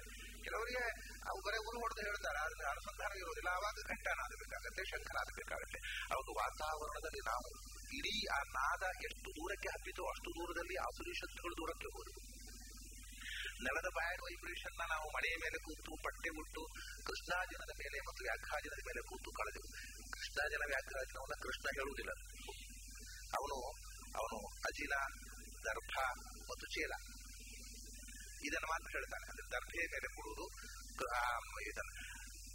ಆ ವ್ಯಾಘ್ರಾಜನ ಹೇಳೋದು. ಕೃಷ್ಣಾಜನ ವ್ಯಾಘ್ರಾಜನ ಯಾಕೆಂದ್ರೆ ಕೃಷ್ಣಾಜನದಲ್ಲಿ ಮನಸ್ಸನ್ನ ಏಕಾಗ್ರತೆಯತ್ತ ಒಯ್ಯುವುದಕ್ಕೆ ಸಹಾಯಕವಾದಂತಹ ಬ್ಯಾಡ್ ವೈಬ್ರೇಷನ್, ಒಳ್ಳೆಯ ವೈಬ್ರೇಷನ್ ಇದೆ. ಆಮೇಲೆ ವ್ಯಾಘ್ರಾಜನದಲ್ಲಿ ಏನಿದೆ ಅಂದ್ರೆ ವೈರಾಗ್ಯಕ್ಕೆ ಪೋಷಕವಾಗಿರತಕ್ಕಂತಹ ಎನರ್ಜಿ ಇದೆ ವ್ಯಾಘ್ರಾಜನದಲ್ಲಿ. ಆದ್ರಿಂದಲೇ ಗೃಹಸ್ಥರು ವ್ಯಾಘ್ರಾಜನದಲ್ಲಿ ಕೂಡಬೇಡಿ. ಯಾಕಂದ್ರೆ ವ್ಯಾಘ್ರಾಜನ ಕೂತರೆ ಅದರ ವೈಬ್ರೇಷನ್ಸ್ ನಿರಂತರವಾಗಿ ನಮ್ಮ ದೇಹದ ಮೇಲೆ ಬಂದರೆ ಮನಸ್ಸು ವಿರಕ್ತಿಯ ಕಡೆ ಹೋಗುತ್ತೆ, ಡಿಟ್ಯಾಚ್ಮೆಂಟ್. ಸಂಸಾರ ಬೇಡ ಅಂತ ಕಾಣಲಿಕ್ಕೆ ಪ್ರಾರಂಭ ಆಗುತ್ತೆ. ಅದರಿಂದ ಮದುವೆ ಮಾಡಿಕೊಂಡು ವ್ಯಾಘ್ರಾಜನದ ಮೇಲೆ ಕೂಡಬೇಡ. ಯಾಕಂದ್ರೆ ಒಂದಕ್ಕೊಂದು ಕ್ಲಾಶ್ ಆಗಬಾರ್ದು, ಸಾಧನೆಯಲ್ಲಿ ಒಂದಕ್ಕೊಂದು ವಿರುದ್ಧವಾದ ಕ್ರಿಯೆ ಆಗಬಾರ್ದು. ಮದುವೆ ಮಾಡಿಕೊಳ್ಳೋದು ವ್ಯಾಘ್ರಾಜನ ಕೂಡುವುದಂದ್ರೆ ಹೆಂಡತಿ ಎದುರು ಬಂದು ಸಿಟ್ಟು ಬರಲಿ ಶುರುವಾಗುತ್ತೆ, ಅಸಹ್ಯ ಆಗಲಿ ಶುರುವಾಗುತ್ತೆ ವ್ಯಾಘ್ರಾಜನದಲ್ಲಿ ಕೂತ್ರೆ. ಅದೇ ನಿಜವಾಗಿ ಆಗುವಂತಹ ರೀತಿಯ ಆ ಸಾಧನೆಯ ಎನರ್ಜಿ ನಿರ್ಮಾಣ ಆಗ್ತಾ ಬಂದ್ರೆ ಏನೂ ಆಗುವುದಿಲ್ಲ. ಕೆಲವರು ನಾಟಕದಲ್ಲಿ ಟೊಪ್ಪಿ ಇಟ್ಟುಕೊಂಡಾಗ ನಾಟಕದಲ್ಲಿ ವ್ಯಾಘ್ರಾಜನ ಶಿವ ವ್ಯಾಘ್ರಾಜನ ತೊಟ್ಕೊಂಡು ನಿಲ್ತಾರೆ. ಅವ್ರು ಏನು ಹಾಗೆ ಬರೀ ನಾಟಕದ ಜೀವನ ಮಾಡಿದ್ರೆ ಯಾವುದರಿಂದ ಏನೂ ಪರಿಣಾಮ ಆಗುದಿಲ್ಲ. ಇನ್ವಾಲ್ವ್ಮೆಂಟ್ ಇದ್ದಾಗ ಇದೆಲ್ಲ ಪರಿಣಾಮ ಆಗಿಬಾರ್ದು. ಅದು ವ್ಯಾಘ್ರಾಜನದಲ್ಲಿ ಕೂತ್ರೆ ತೀರ ವಿರಕ್ತಿ, ಸಂಸಾರದಲ್ಲಿ ಹೇಯತಾ ಭಾವನೆ ಬಂದುಬಿಡ್ತದೆ. ವ್ಯಾಘ್ರಾಜನದಲ್ಲಿ ಕೂಡಬೇಡ. ಹೀಗೆ ಕೂತು ಧ್ಯಾನ ಮಾಡಬೇಕು. ಅದಕ್ಕೆ ಆಸನ. ಆಮೇಲೆ ನಾವು ಕೂತ್ಕೊಳ್ತಕ್ಕಂತಹ ಶೌಚಾಸನ ನನಗೆ ನಿರ್ಮಲವಾಗಿಲ್ಲದೆ ಇದ್ರೆ, ನಾವು ಕೂಡುವ ಜಾಗ ನಿರ್ಮಲ ಇಲ್ಲದೆ ಇದ್ರೆ ನಾವು ಮನಸ್ಸು ನಿರ್ಮಲ ಆಗಬೇಕು. ಜಾಗ ನಿರ್ಮಲ ಇರಬೇಕು. ನಮ್ಮ ಮೈ ನಿರ್ಮಲ ಇಲ್ಲದಿದ್ರೆ ಮನಸ್ಸು ನಿರ್ಮಲ. ಅದಕ್ಕೆ ಸ್ನಾನದಿಂದ ಮೈಯನ್ನು ನಿರ್ಮಲಗೊಳಿಸಬೇಕು. ಎಷ್ಟು ಸ್ನಾನ ಮಾಡಿದ್ರೆ ಏನು, ಒಳಗಿನಿಂದ ಸ್ನಾನ ಮಾಡದೇ ಇದ್ರೆ ಈ ಹೊರಗಿನ ಸ್ನಾನ 1000 ಅಕ್ಷರಗಳಾಯಿತು. 3 ಹೊತ್ತು ಮಾಡಿದರೆ 24,000 ಅಕ್ಷರಗಳಾಯಿತು. ಯಾವುದೇ ಮಹಾಮಂತ್ರ ಒಂದು ದಿವಸಕ್ಕೆ 72,000 ಅಕ್ಷರಕ್ಕಿಂತ ಹೆಚ್ಚು ಮಾಡಬೇಡ. ಇದು ಪ್ರಾಚೀನ. ಯಾಕೆಂದ್ರೆ ನಮ್ಮ ದೇಹದಲ್ಲಿ ಇರುವುದು 72,000 ನಾಡಿಗಳು.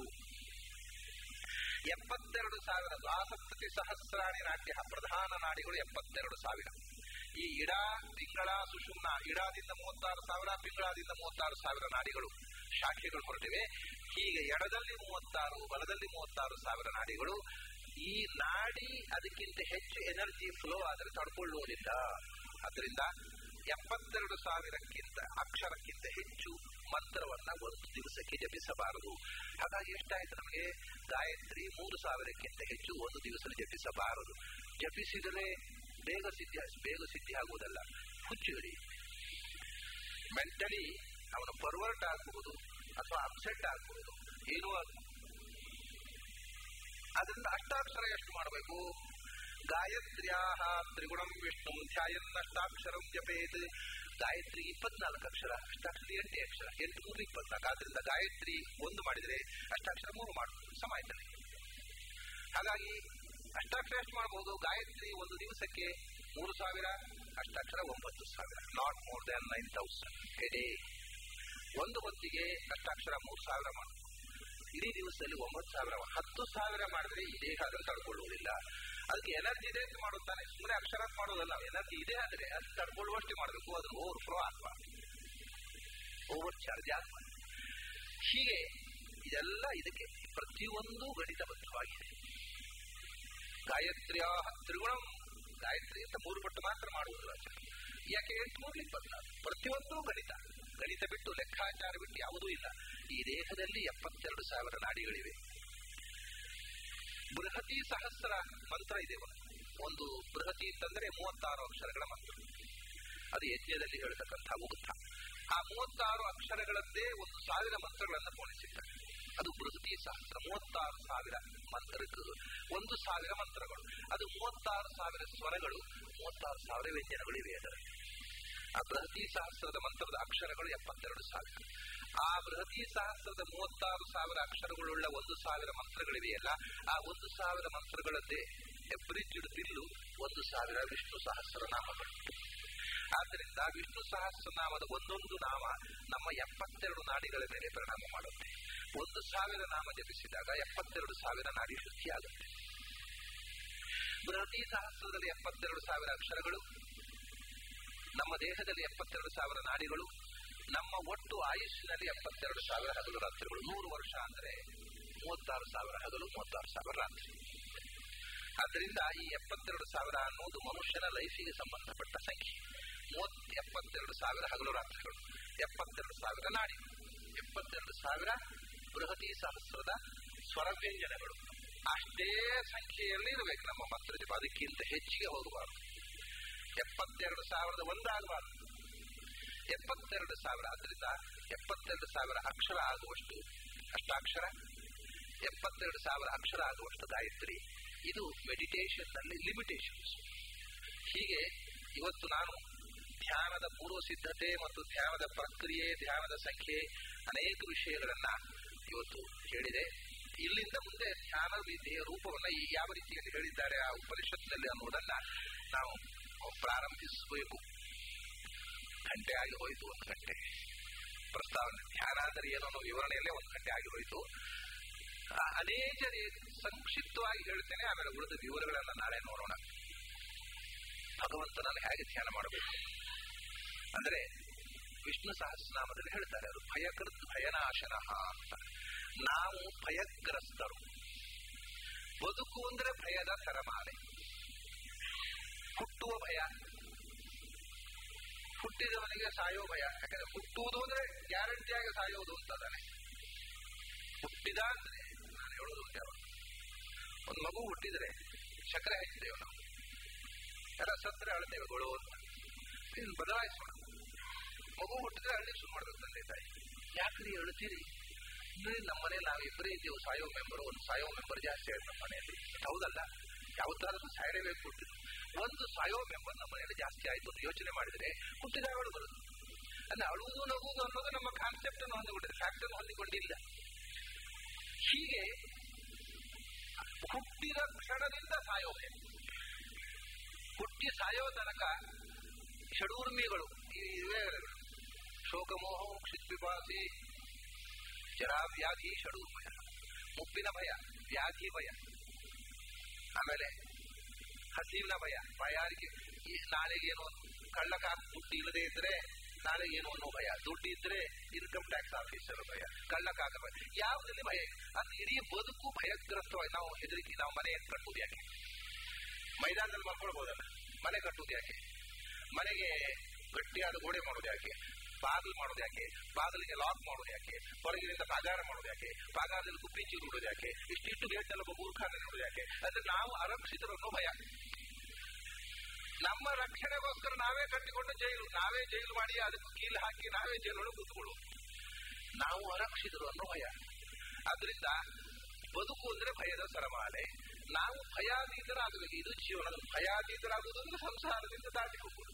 ಅದಕ್ಕೆ ಏನ್ ಮಾಡಬೇಕು? ಯಾರಿಗೆ ಭಯ ಇಲ್ಲವೋ ಅವನಿಗೆ ಶರಣಾಗಬೇಕು. ಇನ್ನೊಬ್ಬರು ಹೆದರು ಬುಕ್ಕರ ಹತ್ರ ಹೋಗಿ ಸ್ವಾಮಿ ನಾನು ಸ್ವಲ್ಪ ಆಶ್ರಯ ಕೊಡ್ರಿ, ಅಯ್ಯೋ ನನಗೆ ಹೆದರಿಕೆ ಆಗತ್ತಪ್ಪ ಅದೇನು ಸುದ್ದಿ ಬೇಡ ಅಂತಾರೆ. ಯಾರು ನಿರ್ಭಯನೋ ಅವನನ್ನು ನಾವು ಶರಣಾಗಬೇಕು. ಅದಕ್ಕೆ ಭಯಕೃತ ಭಯನಾಶನ. ಅದನ್ನೇ ಅವನು ನಮಗೆ ಕೊಟ್ಟವನು, ಅವನು ಅದನ್ನು ಪರಿಹಾರ ಮಾಡಪ್ಪ ಅಂತ ಅವನ ಹತ್ರವೇ ಕೇಳಬೇಕು. ಕೊಟ್ಟವನೇ ಅದನ್ನು ಹಿಂತೆಗೆದುಕೊಳ್ಳಬೇಕು ಮತ್ತು ಅದನ್ನು ಹಿಂತೆಗೆದುಕೊಳ್ಳುವ ತಾಕತ್ತಿರುವವನ ಹತ್ರ ನಾವು ಕೇಳಬೇಕು.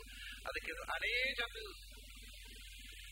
ಏಜತ್ ಅಂದ್ರೆ, ಏಜನ ಅಂದ್ರೆ ನಡುಗುವುದು, ಬರೇ ಕಂಪನ ಚಲನೆ ಅಲ್ಲ, ನಡುಗುವುದು. ನಡುಗುವುದು ಎರಡು ತರ ಇರುವುದು. ಹೆದರಿ ನಡುಗಬಹುದು, ಚಳಿಗೂ ನಡುಗುವುದು.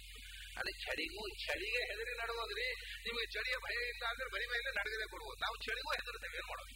ಅಲ್ಲ, ನಡುಗುವುದು ಅಂದ್ರೆ ಭಯದಿಂದ ನಡುಗುವುದು, ಒಟ್ಟು ಭಯಗ್ರಸ್ತತೆ. ನಾವು ಏಜೆಂಟ್.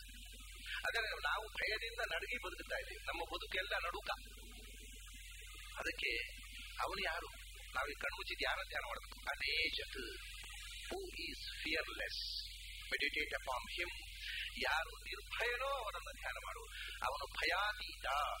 ಅನೇಜನ್ ನಿರ್ಭಯತ್ವಾತ್ತದು. ಅವನು ನಿರ್ಭಯ. ಅಭಯಂ ತಿತೀರ್ಷತಾಂ ಪಾರಂ ನಾಚಿಕೇತಂ ಶಕೇಮಸಿ. ಅವನು ಭಯಾತೀತ. ಅವನು ಭಯ ಇಲ್ಲ. ಅವನ ಹತ್ರ ಭಯ ಸುಳಿಯೋಲ್ಲ. ಅವನ ಹತ್ರ ಹೋದವರಿಗೂ ಭಯ ಇಲ್ಲ. ಹೀಗೆ ಯೋಚನೆ ಮಾಡು. ಮೆಡಿಟೇಷನ್ ಮಾಡುವಾಗ ಮೊದಲು ನಿರ್ಭಯತ್ವ. ಯಾಕೆಂದರೆ ಅಧ್ಯಾತ್ಮ ಸಾಧಕನ ಮೊದಲನೆಯ ಕ್ವಾಲಿಟಿಯೇ ನಿರ್ಭಯತ್ವ. ನೀವು ಅಧ್ಯಾತ್ಮದಲ್ಲಿ ಸಾಧನೆ ಮಾಡಲಿಕ್ಕೆ ಹೋದಾಗ ನಿಮಗೆ ಆ ಸಾಧನೆ ಅಡ್ವಾನ್ಸ್ಮೆಂಟಿನ ಗುರುತು ಏನು ಗೊತ್ತೋ? First thing you become fearless. ಯಾವುದಕ್ಕೂ ಹೆದರುವುದಿಲ್ಲ. ನಿರ್ಭಯತ್ವ. ಎದ್ರೆ ಹೆದರಿಕೆ, ಕೂತ್ರೆ ಹೆದರಿಕೆ. ರಾತ್ರಿ ಹೊತ್ತು ಇವಾಗ ಭಯ ಇರುವುದು ಯಾವಾಗ ಗೊತ್ತೋ? ಭಯ ಅನ್ನೋದು ಅಜ್ಞಾನ ಇದ್ದರೆ ಇರುವುದು. ಜ್ಞಾನ ಬಂದ್ರೆ ಭಯ ಇಲ್ಲ. ಇವಾಗ ಹಗಲ ಹೊತ್ತು ನಾವು ಹೋಗ್ತೇವೆ, ಬಸ್ಸಲ್ಲಿ ಹೋಗುವಾಗ ಧೈರ್ಯವಾಗಿ ಹೋಗ್ತೇವೆ, ಏನು ಹೆದರಿಕೆ, ಬೆಳಕಿದೆ ಅಂತೇವೆ. ರಾತ್ರಿ ಹೊತ್ತು ಒಂದು ಟಾರ್ಚ್ ಕೊಡಪ್ಪ, ಯಾಕೆ ಕಾಲಡಿಯಲ್ಲಿ ಏನಾದ್ರೂ ಇದ್ದೀತು ಕಾಣೋಲ್ಲ. ಅಜ್ಞಾನದಿಂದ ಭಯ. ಇದ್ದರೆ ಅಂತ ಭಯ. ಆಚೆ ಈಚಿಂದ ಯಾರಾದ್ರೂ ಕೂತ್ಕೊಂಡಿದ್ರೆ ಕಾಣೋಲ್ಲ, ಬಂದು ಕತ್ತು ಈಚಿದು ಬಿಟ್ರೆ, ಕಾಲಡಿಯಲ್ಲಿ ಒಂದು ಹಾವು ಹರಿತಾ ಇದ್ರೆ ಅದಕ್ಕೆ ಟಾರ್ಚ್ ಇಟ್ಕೊಂಡ್ರೆ ನಿರ್ಭಯ. ಬೆಳಕು ಅದು ಕಾಣುವುದು ನಿರ್ಭಯ, ಕಾಣದೇ ಇರುವುದೇ ಭಯ. ಅಜ್ಞಾನವೇ ಭಯ, ಜ್ಞಾನವೇ ಅಭಯ ಅಂತ ಅವನು ಜ್ಞಾನಭೂಸ್ತಿ. ನನಗೆ ಜ್ಞಾನ ಕೊಟ್ಟದಲ್ಲ. ನಮಗೆ ರಕ್ಷತೀತ್ಯೇವ ವಿಶ್ವಾಸ. ಅವನು ರಕ್ಷಿಸುತ್ತಾನೆ, ನಾನು ಅವನ ರಕ್ಷಣೆಯಲ್ಲಿ ಸುರಕ್ಷಿತ ಅನ್ನುವಂಥ ಅರಿವು ಬಂದಾಗ ಭಯ ಹೊರಟು. ಅದರಿಂದ ನಿರ್ಭಯತ್ವ ಅನ್ನೋದು ಫಿಲಾಸಫಿ. ಯಾರು ಸ್ಪಿರಿಚುವಲ್ ಆಗಿ ಸಾಧಕನೋ ಅವನ ಮೊದಲ ಲಕ್ಷಣ ಅವನು ಯಾವುದಕ್ಕೂ ಹೆದರುವುದಿಲ್ಲ. ಎಂಥ ಪ್ರಸಂಗ ಬಂದಾಗಲೂ ಧೈರ್ಯವಾಗಿರ್ತಾನಲ್ಲ, ಅವನು ಫಿಲಾಸಫಿಯಲ್ಲಿ ಅಡ್ವಾನ್ಸ್ಡ್. ಅವನ ಅಧ್ಯಾತ್ಮದಲ್ಲಿ, ಅವನ ಒಳಗಿನಿಂದ ಅಧ್ಯಾತ್ಮದಲ್ಲಿ ಬೆಳೆದಿರಬೇಕು. ಇಲ್ಲಾಂದ್ರೆ ಪ್ರತಿಯೊಂದಕ್ಕೂ ಅಯ್ಯೋ ಏನ್ ಮಾಡೋದು ಗೊತ್ತಿಲ್ಲ, ಏನಾಗೋಯ್ತು, ನಾವು ಏನು ಇದ್ದವ್ರಿಗೆ ಕೈಗಾಲು ಕಟ್ತಾರೆ. ಏನಾದ್ರು ಮಾಡಿ ಪಾರು ಮಾಡ್ಲಿಕ್ಕೆ ನನ್ನ ಸಮಸ್ಯೆ ಇಲ್ಲ. ಯಾರ ಕಾಲಿಗೂ ಅಡ್ಡ ಬೀಳಬೇಕಾದ ಅಗತ್ಯ ಇಲ್ಲ. ಯಾಕೆಂದ್ರೆ ನನ್ನನ್ನು ರಕ್ಷಿಸುವವನೊಬ್ಬನಿದ್ದಾನೆ ಅನ್ನೋ ಕಾನ್ಫಿಡೆನ್ಸ್ ನಾನು ಬೆಳೆಸಿಕೊಡುತ್ತೇನೆ. ಅದಕ್ಕೋಸ್ಕರ ಮೊದಲನೆಯ ಧ್ಯಾನದ ಮುಖ ಅನೇಕ. ಮತ್ತೆ ಇನ್ನೊಂದು ಅರ್ಥ ಇದೆ ಅದಕ್ಕೆ. ಏಜರಂದ್ರೆ ಚಲನೆ ಅಂತ ಒಂದು ಅರ್ಥ ಇದೆ, ಸಾಮಾನ್ಯ ಅರ್ಥ. ನಿಜವಾಗಿ ಹೆದರಿ ನಡುಗುವುದಕ್ಕೆ ಏಜನ ಅಂತ ಹೇಳು. ಅಂಥ ನಡುಕವೇ ಇಲ್ಲ ಅವನಿಗೆ. ಇನ್ನು ಸ್ಥೂಲವಾದ ಅರ್ಥದಲ್ಲಿ ಇದೇನು ಕಿಂಡರ್ ಗಾರ್ಡನ್ ಮೀನಿಂಗ್ನಲ್ಲಿಯೂ ಇದನ್ನ ಹೇಳಲಿಕ್ಕೆ ಬರುತ್ತೆ. ಇದನ್ನು ಏಜತಿ ಇದ್ರೆ ಚಲತಿ, ಚಲಿಸು. ನಾವೀಗ ಇಲ್ಲಿಂದ ಅಲ್ಲಿಗೆ ಚಲಿಸ್ತಾ ಇರ್ತೇವೆ. ಖಂಡವಾದದ್ದು ಚಲಿಸುತ್ತೆ, ಅಖಂಡವಾದ ಯಾಕೆ ಚಲಿಸಬೇಕು? ಅವನು ಯಾಕೆ ಚಲಿಸಬೇಕು ಭಗವಂತ? ಯಾಕಂದ್ರೆ ಅವನು ಈಸ್ ಆಮ್ನಿಪ್ರೆಸೆಂಟ್, ಎಲ್ಲ ಕಡೆ ಇರುವವನು, ಇಲ್ಲಿಂದಲ್ಲಿ ಹೋಗುದಿಲ್ಲ. ಅದರಿಂದ ಅವನು ಅನೇಜತ್, ಅವನು ನಿಶ್ಚಲನಾಗಿದ್ದಾನೆ. ಯಾಕೆಂದ್ರೆ ಎಲ್ಲ ಕಡೆ ಇದ್ದಾನೆ. ಅವನಿಗೆ ಆ ಕಡೆ ಹೋಗ್ಬೇಕಾದ್ರೆ ಇಲ್ಲಿಂದಲ್ಲಿ ಹೋಗ್ಬೇಕಾಗಿಲ್ಲ. ನಮ್ಮ ದೇವರು ಬ್ರಹ್ಮಕುಮಾರಿಯರ ದೇವರಲ್ಲ. ಬ್ರಹ್ಮಕುಮಾರಿಯರ ದೇವರು ಅವನ ಒಂದು ಹೆಡ್ ಕ್ವಾರ್ಟರ್ಸ್ ಇದೆ, ಅಲ್ಲಿ ಕೂತ್ಕೊಳ್ಳೋದು. ಅವನು ಆಮ್ನಿಪ್ರೆಸೆಂಟ್ ಅಲ್ಲ. ಜಗತ್ತಿನಲ್ಲಿ ಬ್ರಹ್ಮಕುಮಾರಿಯರ ಫಿಲಾಸಫಿ ಬಿಟ್ರೆ ಇನ್ನು ಯಾವ ಫಿಲಾಸಫಿಯೂ ಇಲ್ಲದಂತಹ ಒಂದು ಅಬದ್ಧವನ್ನ ಬ್ರಹ್ಮಕುಮಾರಿಯರು ಪ್ರಚಾರ ಮಾಡ್ತಾ ಇದ್ದಾರೆ. God is not omnipresent. ಅವರಿಗೆ ತಲೆಬಿಸಿ, ದೇವರು ಆಮ್ನಿಪ್ರೆಸೆಂಟ್ ಆದ್ರೆ ನಮ್ಮ ಕೊಳಚೆ ರಸ್ತೆಯಲ್ಲೂ ದೇವರು ಇರಬೇಕು, ಮಲಮೂತ್ರದಲ್ಲೂ ದೇವರು ಇರಬೇಕು. ಬಹಳ ಕಷ್ಟ ಅಲ್ವ ದೇವರಿಗೆ? ಅದಕ್ಕೆ ದೇವರು ಆಮ್ನಿಪ್ರೆಸೆಂಟ್ ಅಲ್ಲ. ಅವರ ಕಷ್ಟವನ್ನ ದೇವರ ಮೇಲೆ, ಅವರ ಅನುಕಂಪೆ ದೇವರ ಮೇಲೆ. ಅಯ್ಯೋ ಪಾಪ, ಮಲಮೂತ್ರದಲ್ಲೂ ದೇವರು ಇರಬೇಕಾಗತ್ತೆ, ಬೇಡ, ಅದಕ್ಕೆ ಏನ್ ಮಾಡೋದು, ದೇವರಿಂದ ಮಲಮೂತ್ರದ ಕ್ಯಾನ್ಸಲ್ ಮಾಡಿಬಿಡೋಣ. ಅವರಿಗೆ ಒಂದು ಹೆಡ್ ಕ್ವಾರ್ಟರ್ಸ್ ಕಟ್ಟಿಸಿ ಅಲ್ಲೇ ಇರಲಿ, ದೇವರು ಅಲ್ಲಿ ಇರ್ತಾನೆ. And he sends his orders, ಅವನ ಆಜ್ಞೆಯನ್ನ ಕಳಿಸ್ತಾನೆ. ಎಲ್ಲೋ ಪ್ರೈಮ್ ಮಿನಿಸ್ಟರು, ಪ್ರೆಸಿಡೆಂಟ್ ಅವ್ರ ಸ್ವಂತ ಖಾಸಗಿ ಮಂದಿರದಲ್ಲಿ ಇರ್ತಾರಲ್ಲ, ಹಾಗೆ ದೇವರಿಗೆ ಒಂದು ಮಂದಿರ, ಅಲ್ಲಿ ದೇವರು ಇರ್ತಾನೆ, ಅವನಿಗೆ ಆಜ್ಞೆ ಕಳಿಸ್ತಾನೆ ಅನ್ನೋ ಒಂದು ಕೆಟ್ಟ ವೇದಾಂತ ನಮ್ಮ ದೇಶದಲ್ಲಿ ಪ್ರಾರಂಭ ಆಗಿದೆ ಇತ್ತೀಚೆಗೆ. ಜಗತ್ತಿನಲ್ಲೇ ಕಂಡು ಕೇಳಿರತಕ್ಕಂತಹ ಒಂದು ಅಬದ್ಧ ವೇದಾಂತ. ಆದ್ರೆ ನಮ್ಮ ದೇವರ ಹಾಗಲ್ಲ, ಅವನು omnipresent. Is omnipresent, is omniscient. ನಿರ್ಭಯ ಯಾಕೆ? Is omniscient. ಅವನು ನಿಶ್ಚಲ ಯಾಕೆ? Is omnipresent. ಅವನು ಇನ್ನೊಬ್ಬರಿಗೆ ಯಾಕೆ ನಡೆದೋದಿಲ್ಲ? Is omnipotent. ಸೊ ಅನೇಚತ ಅನ್ನುವ ಮಾತು, God is omnipotent, God is omniscient, God is omnipresent. ಆದ್ರಿಂದ ಅವನು ಅನೇಚತ್ ಅಂತ. ಮೊದಲು ಭಗವಂತನನ್ನ ಅವನು ಎಲ್ಲೆಡೆ ಇದ್ದಾನೆ, ಪರಿಪೂರ್ಣ ಜ್ಞಾನ ಸ್ವರೂಪ, ಎಲ್ಲರಿಗಿಂತಲೂ ಹೆಚ್ಚು ಸಮರ್ಥ. ಆದ್ರಿಂದ ಅವನು ಯಾರಿಗೂ ಹೆದರಬೇಕಾದ ಕಾರಣ ಇಲ್ಲ. ಅಭಯಂ, ಅವನು ಅಭಯ ಸ್ವರೂಪ. ಅದು ನೋಡಿ, ಇದು ನೆಗೆಟಿವ್ ಇಂಟರ್ಪ್ರಿಟೇಷನ್. ನಮ್ಗೆ ಗೊತ್ತಿರೋದೆಲ್ಲ ಭಯವೇ, ಇದು ಭಯ ಇಲ್ಲದ್ದು. ನಮಗೆ ಗೊತ್ತಿರುವಂತಹ ಭಯಾತ್ಮಕವಾದ ಪ್ರಪಂಚಕ್ಕಿಂತ ಬೇರೆ ಅವನು. ನಮಗೆ ಗೊತ್ತಿರೋದೆಲ್ಲ ಅಲ್ಪಜ್ಞಾನ, ಅವನು ಪೂರ್ಣ ಜ್ಞಾನ. ಅಲ್ಪಜ್ಞಾನ ಅಲ್ಪಜ್ಞ ಅಲ್ಲ. ನಮಗೆ ಗೊತ್ತಿರುವುದೆಲ್ಲ ಖಂಡವಾದದ್ದು, ಅವನು ಖಂಡ ಅಲ್ಲ, ಅವನು ಅಖಂಡ, ಸರ್ವಖಂಡ. ಹೀಗೆ ನೆಗೆಟಿವ್ ನಿಂದ ಪಾಸಿಟಿವ್ಗೆ ನಮ್ಮನ್ನು ತಿರುಗಿಸ್ತಾರೆ. ಈ ರೀತಿ ಭಗವಂತನನ್ನ ಅಭಯ ಅಂತ ಧ್ಯಾನ ಮಾಡಿ ನಾವು ಭಯಾತೀತರಾಗೋಣ. ಇವತ್ತು 1.25 ಗಂಟೆಯಲ್ಲಿ ಒಂದು ಶಬ್ದ ಆಯ್ತು, ದೊಡ್ಡ ಸಾಧನೆ, ಸಾಮಾನ್ಯದಲ್ಲ. ಉಳಿದಂತಹ ಮಾತುಗಳನ್ನ ನಾಳೆ ದಿವಸ ಸೇರಿದಾಗ ನೋಡೋಣ. ಮುಂದಿನ ಭಾಗ ಧ್ಯಾನದಲ್ಲಿ ಏನೇನು ಮಾಡಬೇಕು, ಯಾವ್ಯಾವ ರೀತಿಯ ಮೊದಲನೇ ಅನುಸಂಧಾನ. ಇದು ಬೇಸಿಕ್. ಭಗವಂತ ಅಭಯ, ನನ್ನ ಭಯವನ್ನ ಪಾರು ಮಾಡೋದಕ್ಕೋಸ್ಕರ ನಾನು ಅವನಿಗೆ ಶರಣಾಗಬೇಕು, ಆ ರೀತಿಯಿಂದ ಅನುಸಂಧಾನ ಮಾಡಬೇಕು ಅನ್ನೋದ್ರ ಜೊತೆಗೆ ಇವತ್ತಿನ ಈ ಉಪನಿಷದ ಅನುಸಂಧಾನವನ್ನು ಮುಗಿಸೋಣ. ಓಂ ಪೂರ್ಣಮದಃ ಪೂರ್ಣಮಿದಂ ಪೂರ್ಣಾತ್ ಪೂರ್ಣಮುದಚ್ಯತೆ.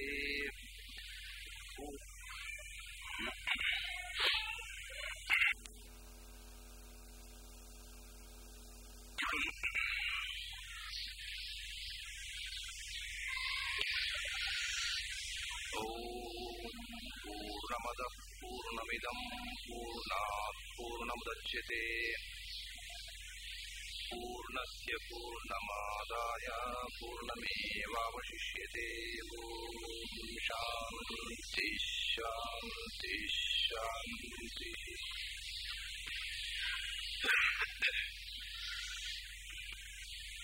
ಸ್ವಯಂ ಭೂಮನು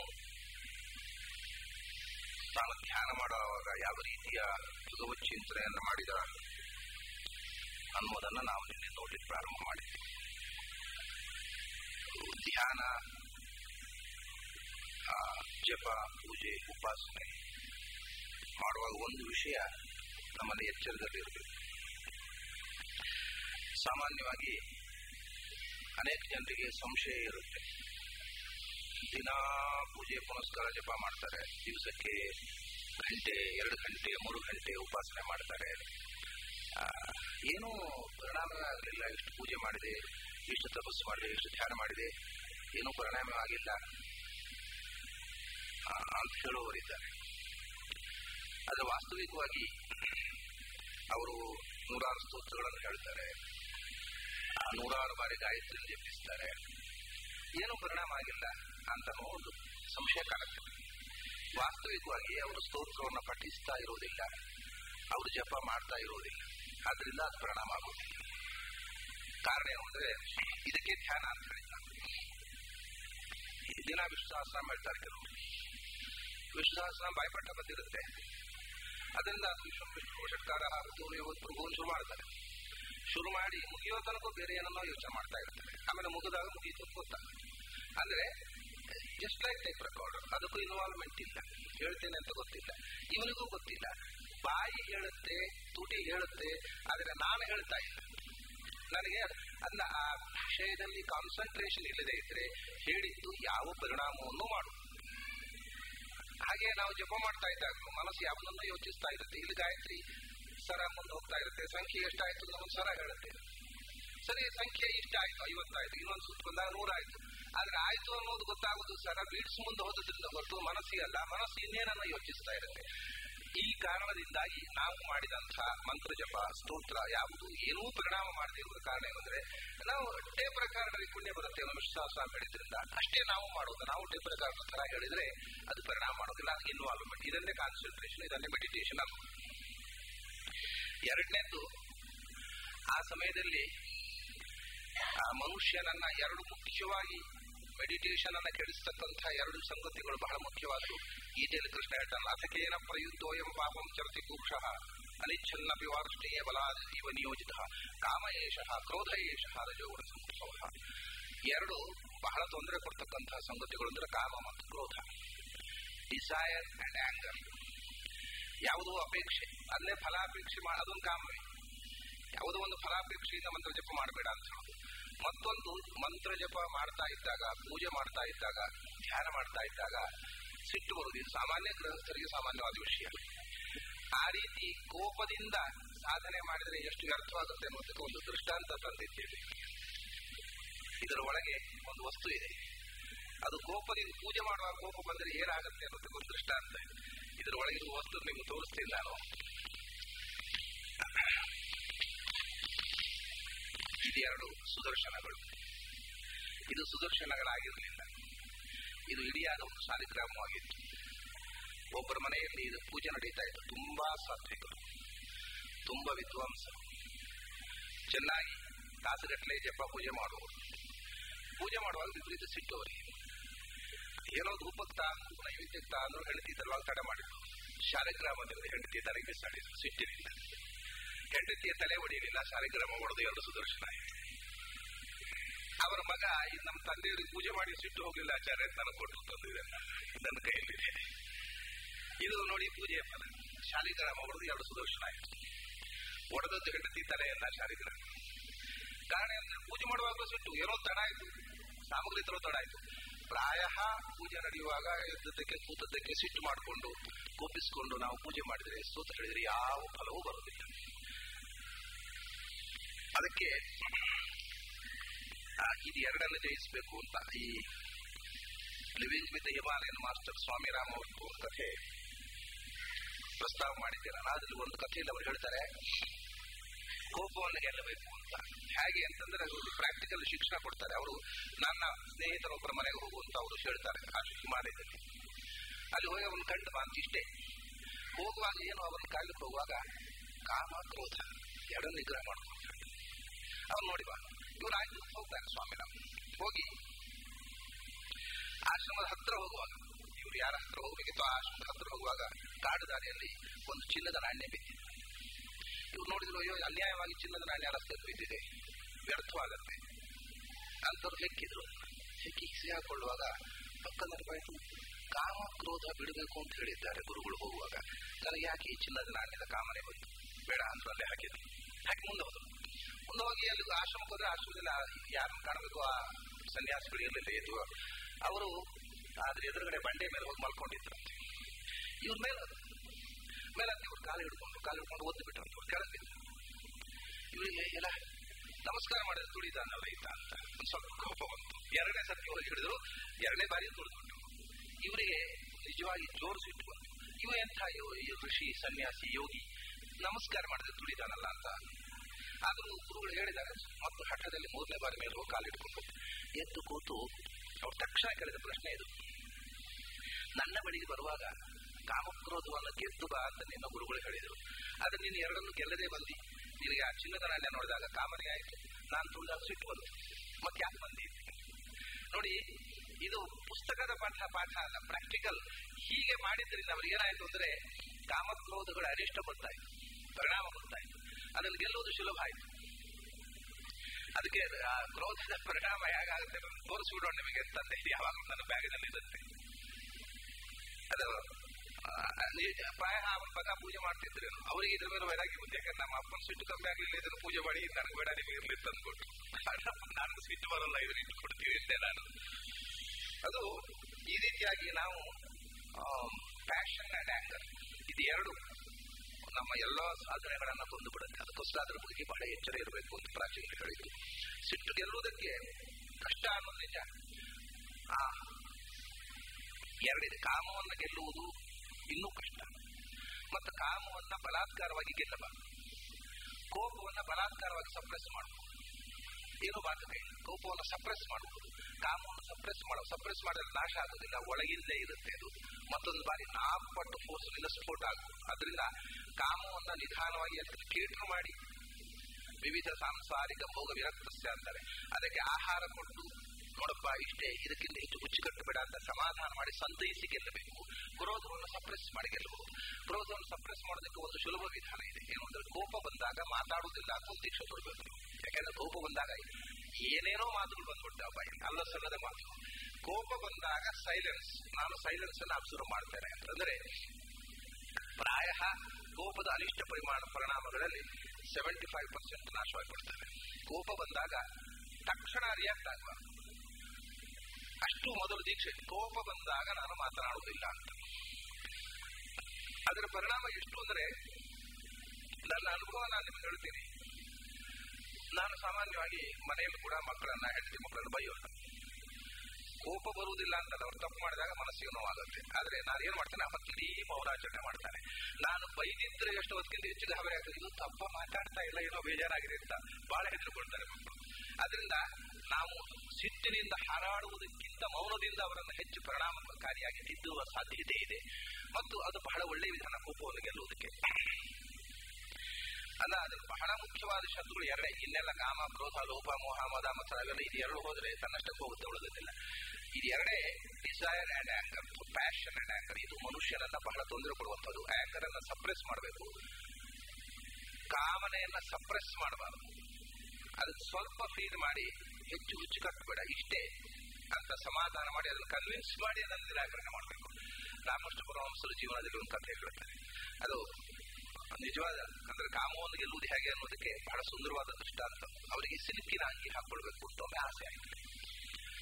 ಸಿಲ್ಕಿನ ಅಂಗಿ ಹಾಕೋಬೇಕು ಅಂತ ಆಸೆ ಆದ್ಮೇಲೆ ಅದನ್ನು ಸಪ್ರೆಸ್ ಮಾಡಿದ್ರೆ ಕೊನೆಗೆ ಅವ್ರು ಇಷ್ಟು ದೊಡ್ಡ ಸಾಧನೆ ಮಾಡಿಯೂ ಎಲ್ಲ ಮಾಡಿದೆ, ಸಿಲ್ಕಿನ ಅಂಗಿ ಒಂದು ಹಾಕೊಳ್ಳಿಲ್ಲ ಅಂತ ಮನಸ್ಸಲ್ಲಿ ಉಳಿದ್ಬಿಡುತ್ತೆ. ಅದಕ್ಕೆ ಏನ್ ಮಾಡಿದ್ರು, ತಕ್ಷಣ ಒಂದು ಸಿಲ್ಕಿನ ಅಂಗಿ ಹೊಲಿಸಿದ್ರು. ಸಿಲ್ಕಿನ ಅಂಗಿ ಹೊಲಿಸಿ ಅದನ್ನು ಹಾಕೊಂಡು ಸಿಲ್ಕಿನ ಅಂಗಿ ಹಾಕೊಳ್ಳುದು ಅಂದ್ರೆ ಇಷ್ಟೇ ಗೊತ್ತಾಯ್ತಲ್ಲ, ಇನ್ನು ಹಠ ಮಾಡ್ಬೇಡ ಅಂತ ತಿಳಿಸಾಡಿದ್ರು. ಆ ರೀತಿ ಅದನ್ನ ಒಂದು ಬಯಕೆ ಬಂದ್ರೆ ಅದನ್ನು ಸಪ್ರೆಸ್ ಮಾಡಬಾರ್ದು, ಅದನ್ನ ಈಡೇರಿಸಬೇಕು. ಯಾಕೆಂದ್ರೆ ಈಡೇರಿಸ್ತಿದ್ರೆ ಮೈಂಡ್ ವೆಕೇಟ್ ಮಾಡ್ಲಿಕ್ಕೆ ಆಗುದಿಲ್ಲ, ಮನಸ್ಸನ್ನು ಕೂತ್ಬಿಡುತ್ತೆ. ಮೈಂಡ್ ವೆಕೇಟ್ ಆಗದೆ ಇದ್ರೆ ಧ್ಯಾನ ಮಾಡ್ಲಿಕ್ಕೆ ಆಗುದಿಲ್ಲ. ಈ ಉಪನಿಷತ್ತು ಪುರಾಣಗಳಲ್ಲಿ ನಿಮ್ ಕಥೆ ಕೇಳಿದ್ದೀರಿ. ವಿಶ್ವಾಮಿತ್ರ ತಪಸ್ಸು ಮಾಡಿದ್ರು, ಅವಾಗ ಮೇನಕ್ಕೆ ಬಂದ್ರು, ಇನ್ನೊಬ್ಬಳು ಬಂದ್ರು, ಅಪ್ಸರೆ ಬಂದ್ರು, ಅವಳ ಜೊತೆಗೆ 1 ವರ್ಷ ಸಂಸಾರ ಮಾಡಿದ್ರು. ಇದೇನಪ್ಪ ಈ ವಿಷಯಗಳೆಲ್ಲ ಇಷ್ಟು ಮುಚ್ಚಿಕೊಟ್ಟುವುದು ನಿಮ್ಗೆ ಕಂಡಿರಬಹುದು. ಇದರ ಅರ್ಥವೇ ಇದು, ಮನಸ್ಸಿನೊಳಗೆ ಮೇನೆಗೆ ಕೂತ್ರೆ ಮತ್ತೆ ತಪಸ್ಸು ಮಾಡ್ಲಿಕ್ಕೆ ಆಗುದಿಲ್ಲ. 1 ವರ್ಷ ಮೇನಕೆ ಜೊತೆಗೆ ಇರೋ ಆಗ ಬಿಟ್ಟುಬಿಟ್ಟು ತಪಸ್ಸು ಅಂದ್ರೆ ಮನಸ್ಸು ಖಾಲಿ ಮಾಡದೆ, ಒಮ್ಮೆ ಕಾಮನೆ ಮನಸ್ಸಿನೊಳಗೆ ಹೋದ್ರೆ ಅದನ್ನ ಕ್ಲಿಯರ್ ಮಾಡದೆ ಮತ್ತೆ ತಪಸ್ಸು ಮಾಡ್ಲಿಕ್ಕೆ ಆಗುದಿಲ್ಲ. ಇದೆಲ್ಲ ಮನಸ್ಸನ್ನು ಹೇಗೆ ಮಣಿಸುವುದು, ಮನಸ್ಸನ್ನು ಹೇಗೆ ತರಬೇತಿಗೊಳಿಸುವುದು ಅನ್ನೋದಕ್ಕೋಸ್ಕರ ಇಂತಹ ಕಥೆಗಳೆಲ್ಲ ಬಹಳ ಮನೋವೈಜ್ಞಾನಿಕವಾದಂತಹ ವಿಶ್ಲೇಷಣೆ. ಇವೆಲ್ಲ ಸ್ವಲ್ಪ ಸೈಕಾಲಜಿ ಗೊತ್ತಿದ್ರೆ ಇವು ಚೆನ್ನಾಗಿರುತ್ತೆ. ಯಾಕಂದ್ರೆ Indian philosophy is nothing but psychology, ಶುದ್ಧ ಮನಃಶಾಸ್ತ್ರೀಯವಾಗಿರತಕ್ಕಂತಹ ವಿಧಾನಗಳು. ಹೀಗೆ ಮನಸ್ಸನ್ನ ಕಾಮಕ್ರೋಧಗಳಿಂದ ದೂರಗೊಳಿಸಿ ಸ್ವಚ್ಛವಾದ ವೆಕೇಟ್ ಕ್ಲೀನ್ ಆದಂತಹ ಮನಸ್ಸಿನಿಂದ ಶುದ್ಧಗೊಳಿಸಿದ ಮನಸ್ಸಿನಲ್ಲಿ ಧ್ಯಾನ ಮಾಡುವಾಗ ಯಾವ ರೀತಿಯ ಅನುಸಂಧಾನ ಮಾಡಬೇಕು ಅಂದಾಗ, ಒಂದು ನೀನು ಅನೇಕ ನಮಗೆ ಭಯ ಅನ್ನೋದು ಕಾಮಕ್ರೋಧಗಳ ಒಟ್ಟಿಗೆ ಇರುವಂಥದ್ದು. ಅದರಿಂದ ಕಾಮಕ್ರೋಧಗಳನ್ನು ಗೆದ್ದಾಗ ಸ್ವಲ್ಪ ಮಟ್ಟಿಗೆ ಭಯವೂ ಕಮ್ಮಿ ಆಗುತ್ತೆ. ಆದ್ರೆ ಭಯ ಅನ್ನೋದು ಸಂಸಾರದಲ್ಲಿ ಇದ್ದಷ್ಟು ಕಾಲ ಇದ್ದದ್ದು. ಅದನ್ನು ನಿವಾರಣೆ ಮಾಡೋದಕ್ಕೋಸ್ಕರ ಭಗವಂತ ಭಯಾತೀತ ಅನೇಜತ್ ಅನ್ನೋದನ್ನ ತಿಳ್ಕೋಬೇಕು. ಎರಡನೆಯ ಗುಣ ಅನೇಜತ್ ಏಕಂ ಮನಸೋ ಜವೀಯ ನೈನ ದೇವಾ ಆತ್ಮವನ್ನು ಪೂರ್ವಮರ್ಷತ್ ತದ್ಧಾವತೋ ಅನ್ಯಾನ್ ಅತ್ಯೇತಿ ತಿಷ್ಠತ್ ತಸ್ಮಿನ್ ಅಪೋ ಮಾತರಿಶ್ವ ದಧಾತಿ. ಏಕಂ ಎರಡನೇ ವಿಶೇಷ. ಭಗವಂತನನ್ನ ಹೇಗೆ ಕಾಣಬೇಕು ಅಂದ್ರೆ ಅವನು ಏಕ ಅಂತ ಕಾಣಬೇಕು ಅಂತ. ಏಕ ಅಂದ್ರೆ ಒಬ್ಬನೇ. ಒಬ್ಬನೇ ಅಂದ್ರೆ ನಾವೆಲ್ಲ ಇದ್ದೇವಲ್ಲ, ಭಗವಂತ ಒಬ್ಬನೇ ಆಗುವುದು ಹೇಗೆ? ಇಷ್ಟು ಜನ ಜೀವಗಳು, ಅನಂತಾನಂತ ಜೀವಗಳಿದ್ದಾರೆ, ಭಗವಂತ ಒಬ್ಬನೇ ಆಗುವುದು ಹೇಗೆ? ಅಂದ್ರೆ ನಾವೆಲ್ಲ ಇದ್ದೇವೆ ಹೌದು, ಆದ್ರೆ ಭಗವಂತನಂಥವನು ಭಗವಂತನೊಬ್ಬನೇ, ಅಂಥವನು ಇನ್ನೊಬ್ಬನಿಲ್ಲ, ಪ್ಯಾರಲಲ್ ಇಲ್ಲ, ಇನ್ನೊಬ್ಬ ಭಗವಂತ ಇಲ್ಲ. ಇಬ್ಬರು ದೇವರು ನಿಂತಿದ್ದಾರೆ. ಹೆಸರುಗಳು ಒಬ್ಬೊಬ್ಬ ಒಂದೊಂದು ಮತದವರಿಗೆ ಒಂದೊಂದು ಹೆಸರು ಇರಬಹುದು. ಅವರು ದೇವರಿಗೆ ಅವರ ಹೆಸರು. ಆದರೆ ಸ್ಮಾರ್ತರಿಗೊಂದು ದೇವರು, ವೈಷ್ಣವರಿಗೊಂದು ದೇವರು, ಹಿಂದೂಗಳಿಗೊಂದು ದೇವರು, ಕ್ರೈಸ್ತರಿಗೊಂದು ದೇವರು, ಮುಸಲ್ಮಾನರಿಗೊಂದು ದೇವರು ಇದ್ದಾರೆ. ಆದ್ರೆ ಅವರ ದೇವರನ್ನೇ ಅವರವರ ಕಲ್ಪನೆ ಪ್ರಕಾರ ಹೇಳ್ಕೊಳ್ಬಹುದು. ಆದ್ರೆ ದೇವರು ಇರುವುದೆಲ್ಲರಿಗೂ ಒಬ್ಬನೇ ತಾನೆ. ಅದರ ಹೊರತು ಏಕಂ.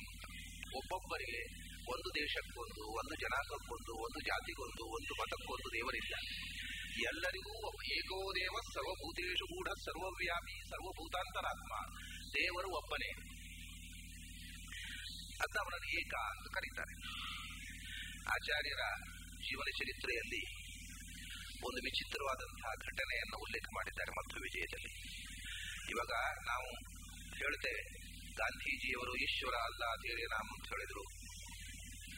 ಈಶ್ವರನು ಅಲ್ಲ, ಇಬ್ಬರು ಬೇರೆ ಬೇರೆ ದೇವರುಗಳಲ್ಲ, ಒಬ್ಬನೇ ದೇವರನ್ನು ಅವರು ಅಲ್ಲ ಅಂತಾರೆ, ಈಶ್ವರ ಅಂತಾರೆ ಅಂತ. ಆದ್ರೆ 13ನೇ ಶತಮಾನದಲ್ಲಿ ಆಚಾರ್ಯರು ಈ ಮಾತನ್ನು ಹೇಳಿದರೆ ಯಾರು ಗಮನಿಸಲಿಲ್ಲ ಇತಿಹಾಸದವರು. ಆಚಾರ್ಯರು ಬದರಿ ಯಾತ್ರೆ ಹೋಗುವಾಗ ಒಬ್ಬ ಮುಸ್ಲಿಂ ರಾಜ ಅವರನ್ನು ತಡೆದ ಕಥೆ ಮಧ್ವ ವಿಜಯದಲ್ಲಿ ಬರುತ್ತೆ. ಮುಸ್ಲಿಂ ರಾಜ ತಡೆದು ಅವರನ್ನ ಆ ರಾಜ್ಯಕ್ಕೆ ಬರಲಿಕ್ಕೆ ಪ್ರಾನುಮತಿ ಇರಲಿಲ್ಲ. ನದಿ ದಾಟಿ ಬರುವ ಹಾಗಿಲ್ಲ. ನದಿ ಆಚೆ ಹಿಂದೂ ರಾಜ್ಯ, ನದಿ ಈಚೆ ಮುಸ್ಲಿಂ ರಾಜ್ಯ. ಅದು ಕಿಲಿಚಿ ಅಂತ ಹೇಳ್ತಾರೆ. ಅವು ಯಾವ ರಾಜ ಅನ್ನೋದನ್ನು ಖಚಿತವಾಗಿ ಮದುವೆಯಲ್ಲಿ ಇಳಿದಿರುವಂತಹ ಸಾಮಾನ್ಯ ಪ್ರಯಾಣ ಕಿಲಿಚಿ ಇರಬೇಕು ಅಂತ ಕೆಲವರು ಹೇಳ್ತಾರೆ. ಇವರು ನದಿ ದಾಟಿ ಬಂದ್ಬಿಟ್ಟು ನದಿ ದಾಟಿ ಈಚೆ ಬರ್ಲಿಕ್ಕೆ ಪರವಾನಗಿ ಇಲ್ಲ, ಫೆರಿ ಕ್ರಾಸ್ ಮಾಡುವುದು ನಿಷಿದ್ಧವಾಗಿತ್ತು. ಆಗ ಅವರು ಸೈನಿಕರು ಆಚಾರ್ಯ ಸುಮೂರ್ತಿಗೆ ಹಾಕಿ ರಾಜನ ಹತ್ರ ಕರ್ಕೊಂಡು ಹೋದ್ರು. ರಾಜ ಕರೆದು ಯಾವ ಧೈರ್ಯದಿಂದ ಬಂದಿರಿ ನೀವು, ಅನುಮತಿ ಇಲ್ಲದೆ ಈ ರಾಜ್ಯದ ಒಳಗೆ ಹೇಗೆ ಕಾರ್ಯಕ್ರಮ? ಆಗ ಅವರು ಕೊಟ್ಟ ಉತ್ತರ ಅತ್ಯದ್ಭುತವಾದದ್ದು. ಅವರು ಏಕೋ ದೇವ ವಿಶ್ವದೀಪ ಯೋಸೋ ದೇವ ವಿಶ್ವದೀಪ ಪ್ರದೀಪ್ತ. ನಾನು ಯಾಕೆ ಹೆದರ್ಬೇಕು ನಿಮಗೆ? ಯಾಕೆಂದ್ರೆ ನೀನು ಪೂಜಿಸುವ ದೇವರು, ನಾನು ಪೂಜಿಸುವ ದೇವರು ಒಬ್ಬನೇ. ನಾವೆಲ್ಲರೂ ಒಂದೇ ದೇವರ ಮಕ್ಕಳು. ಹೀಗೆ ಹೇಳ್ಬಿಟ್ಟಿದ್ದಾರೆ ಹೋಗಿ, ನಾವೆಲ್ಲರೂ ಒಬ್ಬ ದೇವರ ಮಕ್ಕಳು. ನಿನ್ನ ದೇವರು ಬೇರೆ, ನನ್ನ ದೇವರು ಬೇರೆ. ನೀನು ಪೂಜಿಸುವ ದೇವರನ್ನೇ ನಾನು ಪೂಜಿಸ್ತೇನೆ. ನಿನ್ನನ್ನು ಸೃಷ್ಟಿ ಮಾಡಿದವನವನು, ನನ್ನನ್ನು ಸೃಷ್ಟಿ ಮಾಡಿದವನವನು. ನಾನು ನಿನಗೆ ಯಾಕಿದಿರ್ಬೇಕು? ಈ ಮಾತು ಕೇಳಿ ಅವನಿಗೆ ಆಶ್ಚರ್ಯವಾಗಿ, ಒಬ್ಬ ಹಿಂದೂಗಳ ಬಾಯಿಂದ ನಾನು ಇಂಥ ಮಾತನ್ನು ಈ ತನಕ ಕೇಳಲಿಲ್ಲ. ನೀವು ನಿಜವಾಗಿ ಅದ್ಭುತ ಸನ್ಯಾಸಿಗಳು, ನಿಮಗೆ ಜಹಗೀರು ಕೊಡ್ತೇನೆ, ಇಲ್ಲೇ ಮಠ ಕಟ್ಕೊಂಡಿರ್ರಿ ಅಂತ ಹೇಳಿದ. ರಾಜ್ಯಾರ್ಥಂ ಸಪದಿ ಸಮರ್ಪಯ ಬಪೂವ. ರಾಜ್ಯದ ಅರ್ಥ ಅಂದ್ರೆ 50% ಅಂತಲ್ಲ, ಬೇಕಾದಷ್ಟು ಜಹಗೀರು. ಅರ್ಥ ಅನ್ನೋದು ಸಂಸದ 2 ಅರ್ಥ ಇದೆ. ಅರ್ಥ ಅಂದ್ರೆ ಒಂದು ಸಮ ಅರ್ಥ, 2 ಪಾಲು ಮಾಡಿ ಒಂದು, ಎರಡನೇ ಒಂದು ಅಂಶ ಅಂತ. ಮತ್ತು ಅರ್ಥ ಅಂದ್ರೆ ಫ್ರಾಕ್ಷನ್, ರಾಜ್ಯದ ಒಂದು ಭಾಗ. ನಿಮಗೆ ರಾಜ್ಯದಲ್ಲಿ ಎಷ್ಟು ಬೇಕೋ ಅಷ್ಟು ಜಹಗೀರು ಕೊಡ್ತೇನೆ, ನೀವು ಇಲ್ಲೇ ಇರಿ. ನಾನು ಇಂಥ ಒಬ್ಬ ಹಿಂದೂ ಮಾಂಕನ್ನೇ ಕಾಣಲಿಲ್ಲ ಅಂತ ಹೇಳಿದಂತೆ. ಅದರಿಂದ ನಮಗೆ ಜಹಗೀರು ಬೇಡ, ನಮಗೆ ಮಠ ಬೇಡ, ನಮಗೆ ಆಸ್ತಿ ಬೇಡ, ನಾವು ಬದಲಿ ಹೋಗಲಿಕ್ಕೆ ನೀವು ಪೊಲೀಸರು ತೊಂದರೆ ಕೊಡ್ತಿದ್ದೀರಿ ಸರಿ ನಮ್ಮ ಶಿಷ್ಯರಿಗೆ, ಅಷ್ಟೇ ನಾನು ಕೇಳೋದು ಅಂತ ಹೇಳಿ ಹೊರಟೋಗ್ಬಿಟ್ಟು ಬಂದು ಇಲ್ಲಿ ಈ ಮಾತನ್ನು ಹೇಳಿದ್ದಾರೆ ಆಚಾರ್ಯರು. ಎಲ್ಲರಿಗೂ ಒಬ್ಬರೇ ದೇವರು, ನಿನ್ನ ಬೇರೆ ದೇವರು ಅಂತ ನೀನು ಪೂಜೆ ಮಾಡುವುದು, ನಿನ್ನ ಹೆಸರು ಬೇರೆ ಹೇಳಬಹುದು ಅಂತ. ಹಾಗೆ ಇದು ಏಕಂ ಅಂತ. ಏಕಂ ಅಂದ್ರೆ ಇದನ್ನು ಒಡೆದು ನೋಡ್ಬೇಕು. ಏಕಂ ಅಂದ್ರೆ 2 ಶಬ್ದ ಸೇರಿ ಏಕಂ ಅಂತ. ಏಕಂ ಅಂದ್ರೆ ಏಷ ಏವ ಕರೋತಿ, ಇದು 2ರ ಅಬ್ರಿವೇಶನ್. ಏಷ ಏವ ಅನ್ನೋದ್ರ ಅಬ್ರಿವೇಶನ್ ಎ, ಕರೋತಿ ಅನ್ನೋದ್ರ ಅಬ್ರಿವೇಶನ್ ಕ. ಒಟ್ಟಿಗೆ ಏಕ ಆಯ್ತು. ಅಂದ್ರೆ ಎಲ್ಲವನ್ನೂ ಇವನೇ ಮಾಡುತ್ತಾನೆ, ಆದ್ರಿಂದ ಅವರಿಗೆ ಏಕ. ಉಳಿದವರು ಇದ್ದರೆ ಯಾರು ಏನನ್ನೂ ಮಾಡ್ತಾ ಇಲ್ಲ, ಇವನೇ ಎಲ್ಲವನ್ನೂ ಮಾಡುವವನು. ನಾವು ಏನನ್ನಾದ್ರೂ ಮಾಡ್ತೇವೆ ಅಂದ್ರೆ ನಮ್ಮೊಳಗಿದ್ದು ಅವನೇ ಅದನ್ನು ಮಾಡ್ತಾನೆ, ಆದ್ರಿಂದ ಅವನು ಏಕ. ಏಕ ಅಂತಂದ್ರೆ ಎಲ್ಲಕ್ಕಿಂತ ದೊಡ್ಡ ವಸ್ತು, ಎಲ್ಲವನ್ನೂ ಮಾಡುವವನು. ಅವನು ಮಾಡಿಸದೇ ಇದ್ರೆ ಯಾರು ಏನೂ ಮಾಡಲಾರನು. ಸರ್ವಕರ್ತ ಮತ್ತು ಸರ್ವೋತ್ತಮ ಎನ್ನುವ 2 ಅರ್ಥ ಏಕ ಶಬ್ದಕ್ಕಿದೆ. ಏಕ ಅಂತ ಅನ್ನೋದು ಅಖಂಡವಾಗಿ ಸರ್ವೋತ್ತಮ ಅನ್ನುವ ಅರ್ಥವನ್ನು ಹೇಳುತ್ತೆ. ಏಕ ಏಷ ಏವ ಕರೋತಿ, ಇವನೇ ಎಲ್ಲವನ್ನೂ ಮಾಡುತ್ತಾನೆ ಅಂತ ಅನ್ನೋದ್ರಿಂದ ಸರ್ವಕರ್ತ ನ ಕ್ರಿಯತೆ ತಂ ನಮಾಮಿ ಜಗತ್ಪತಿಂ ಅಂತ ಆಚಾರ್ಯರು ದ್ವಾದಶ ಸ್ತೋತ್ರದಲ್ಲಿ ಹೇಳ್ತಾರೆ. ಹಾಗೆ ಎಲ್ಲವನ್ನೂ ಅವನು ಮಾಡಿದವನು, ಎಲ್ಲರನ್ನೂ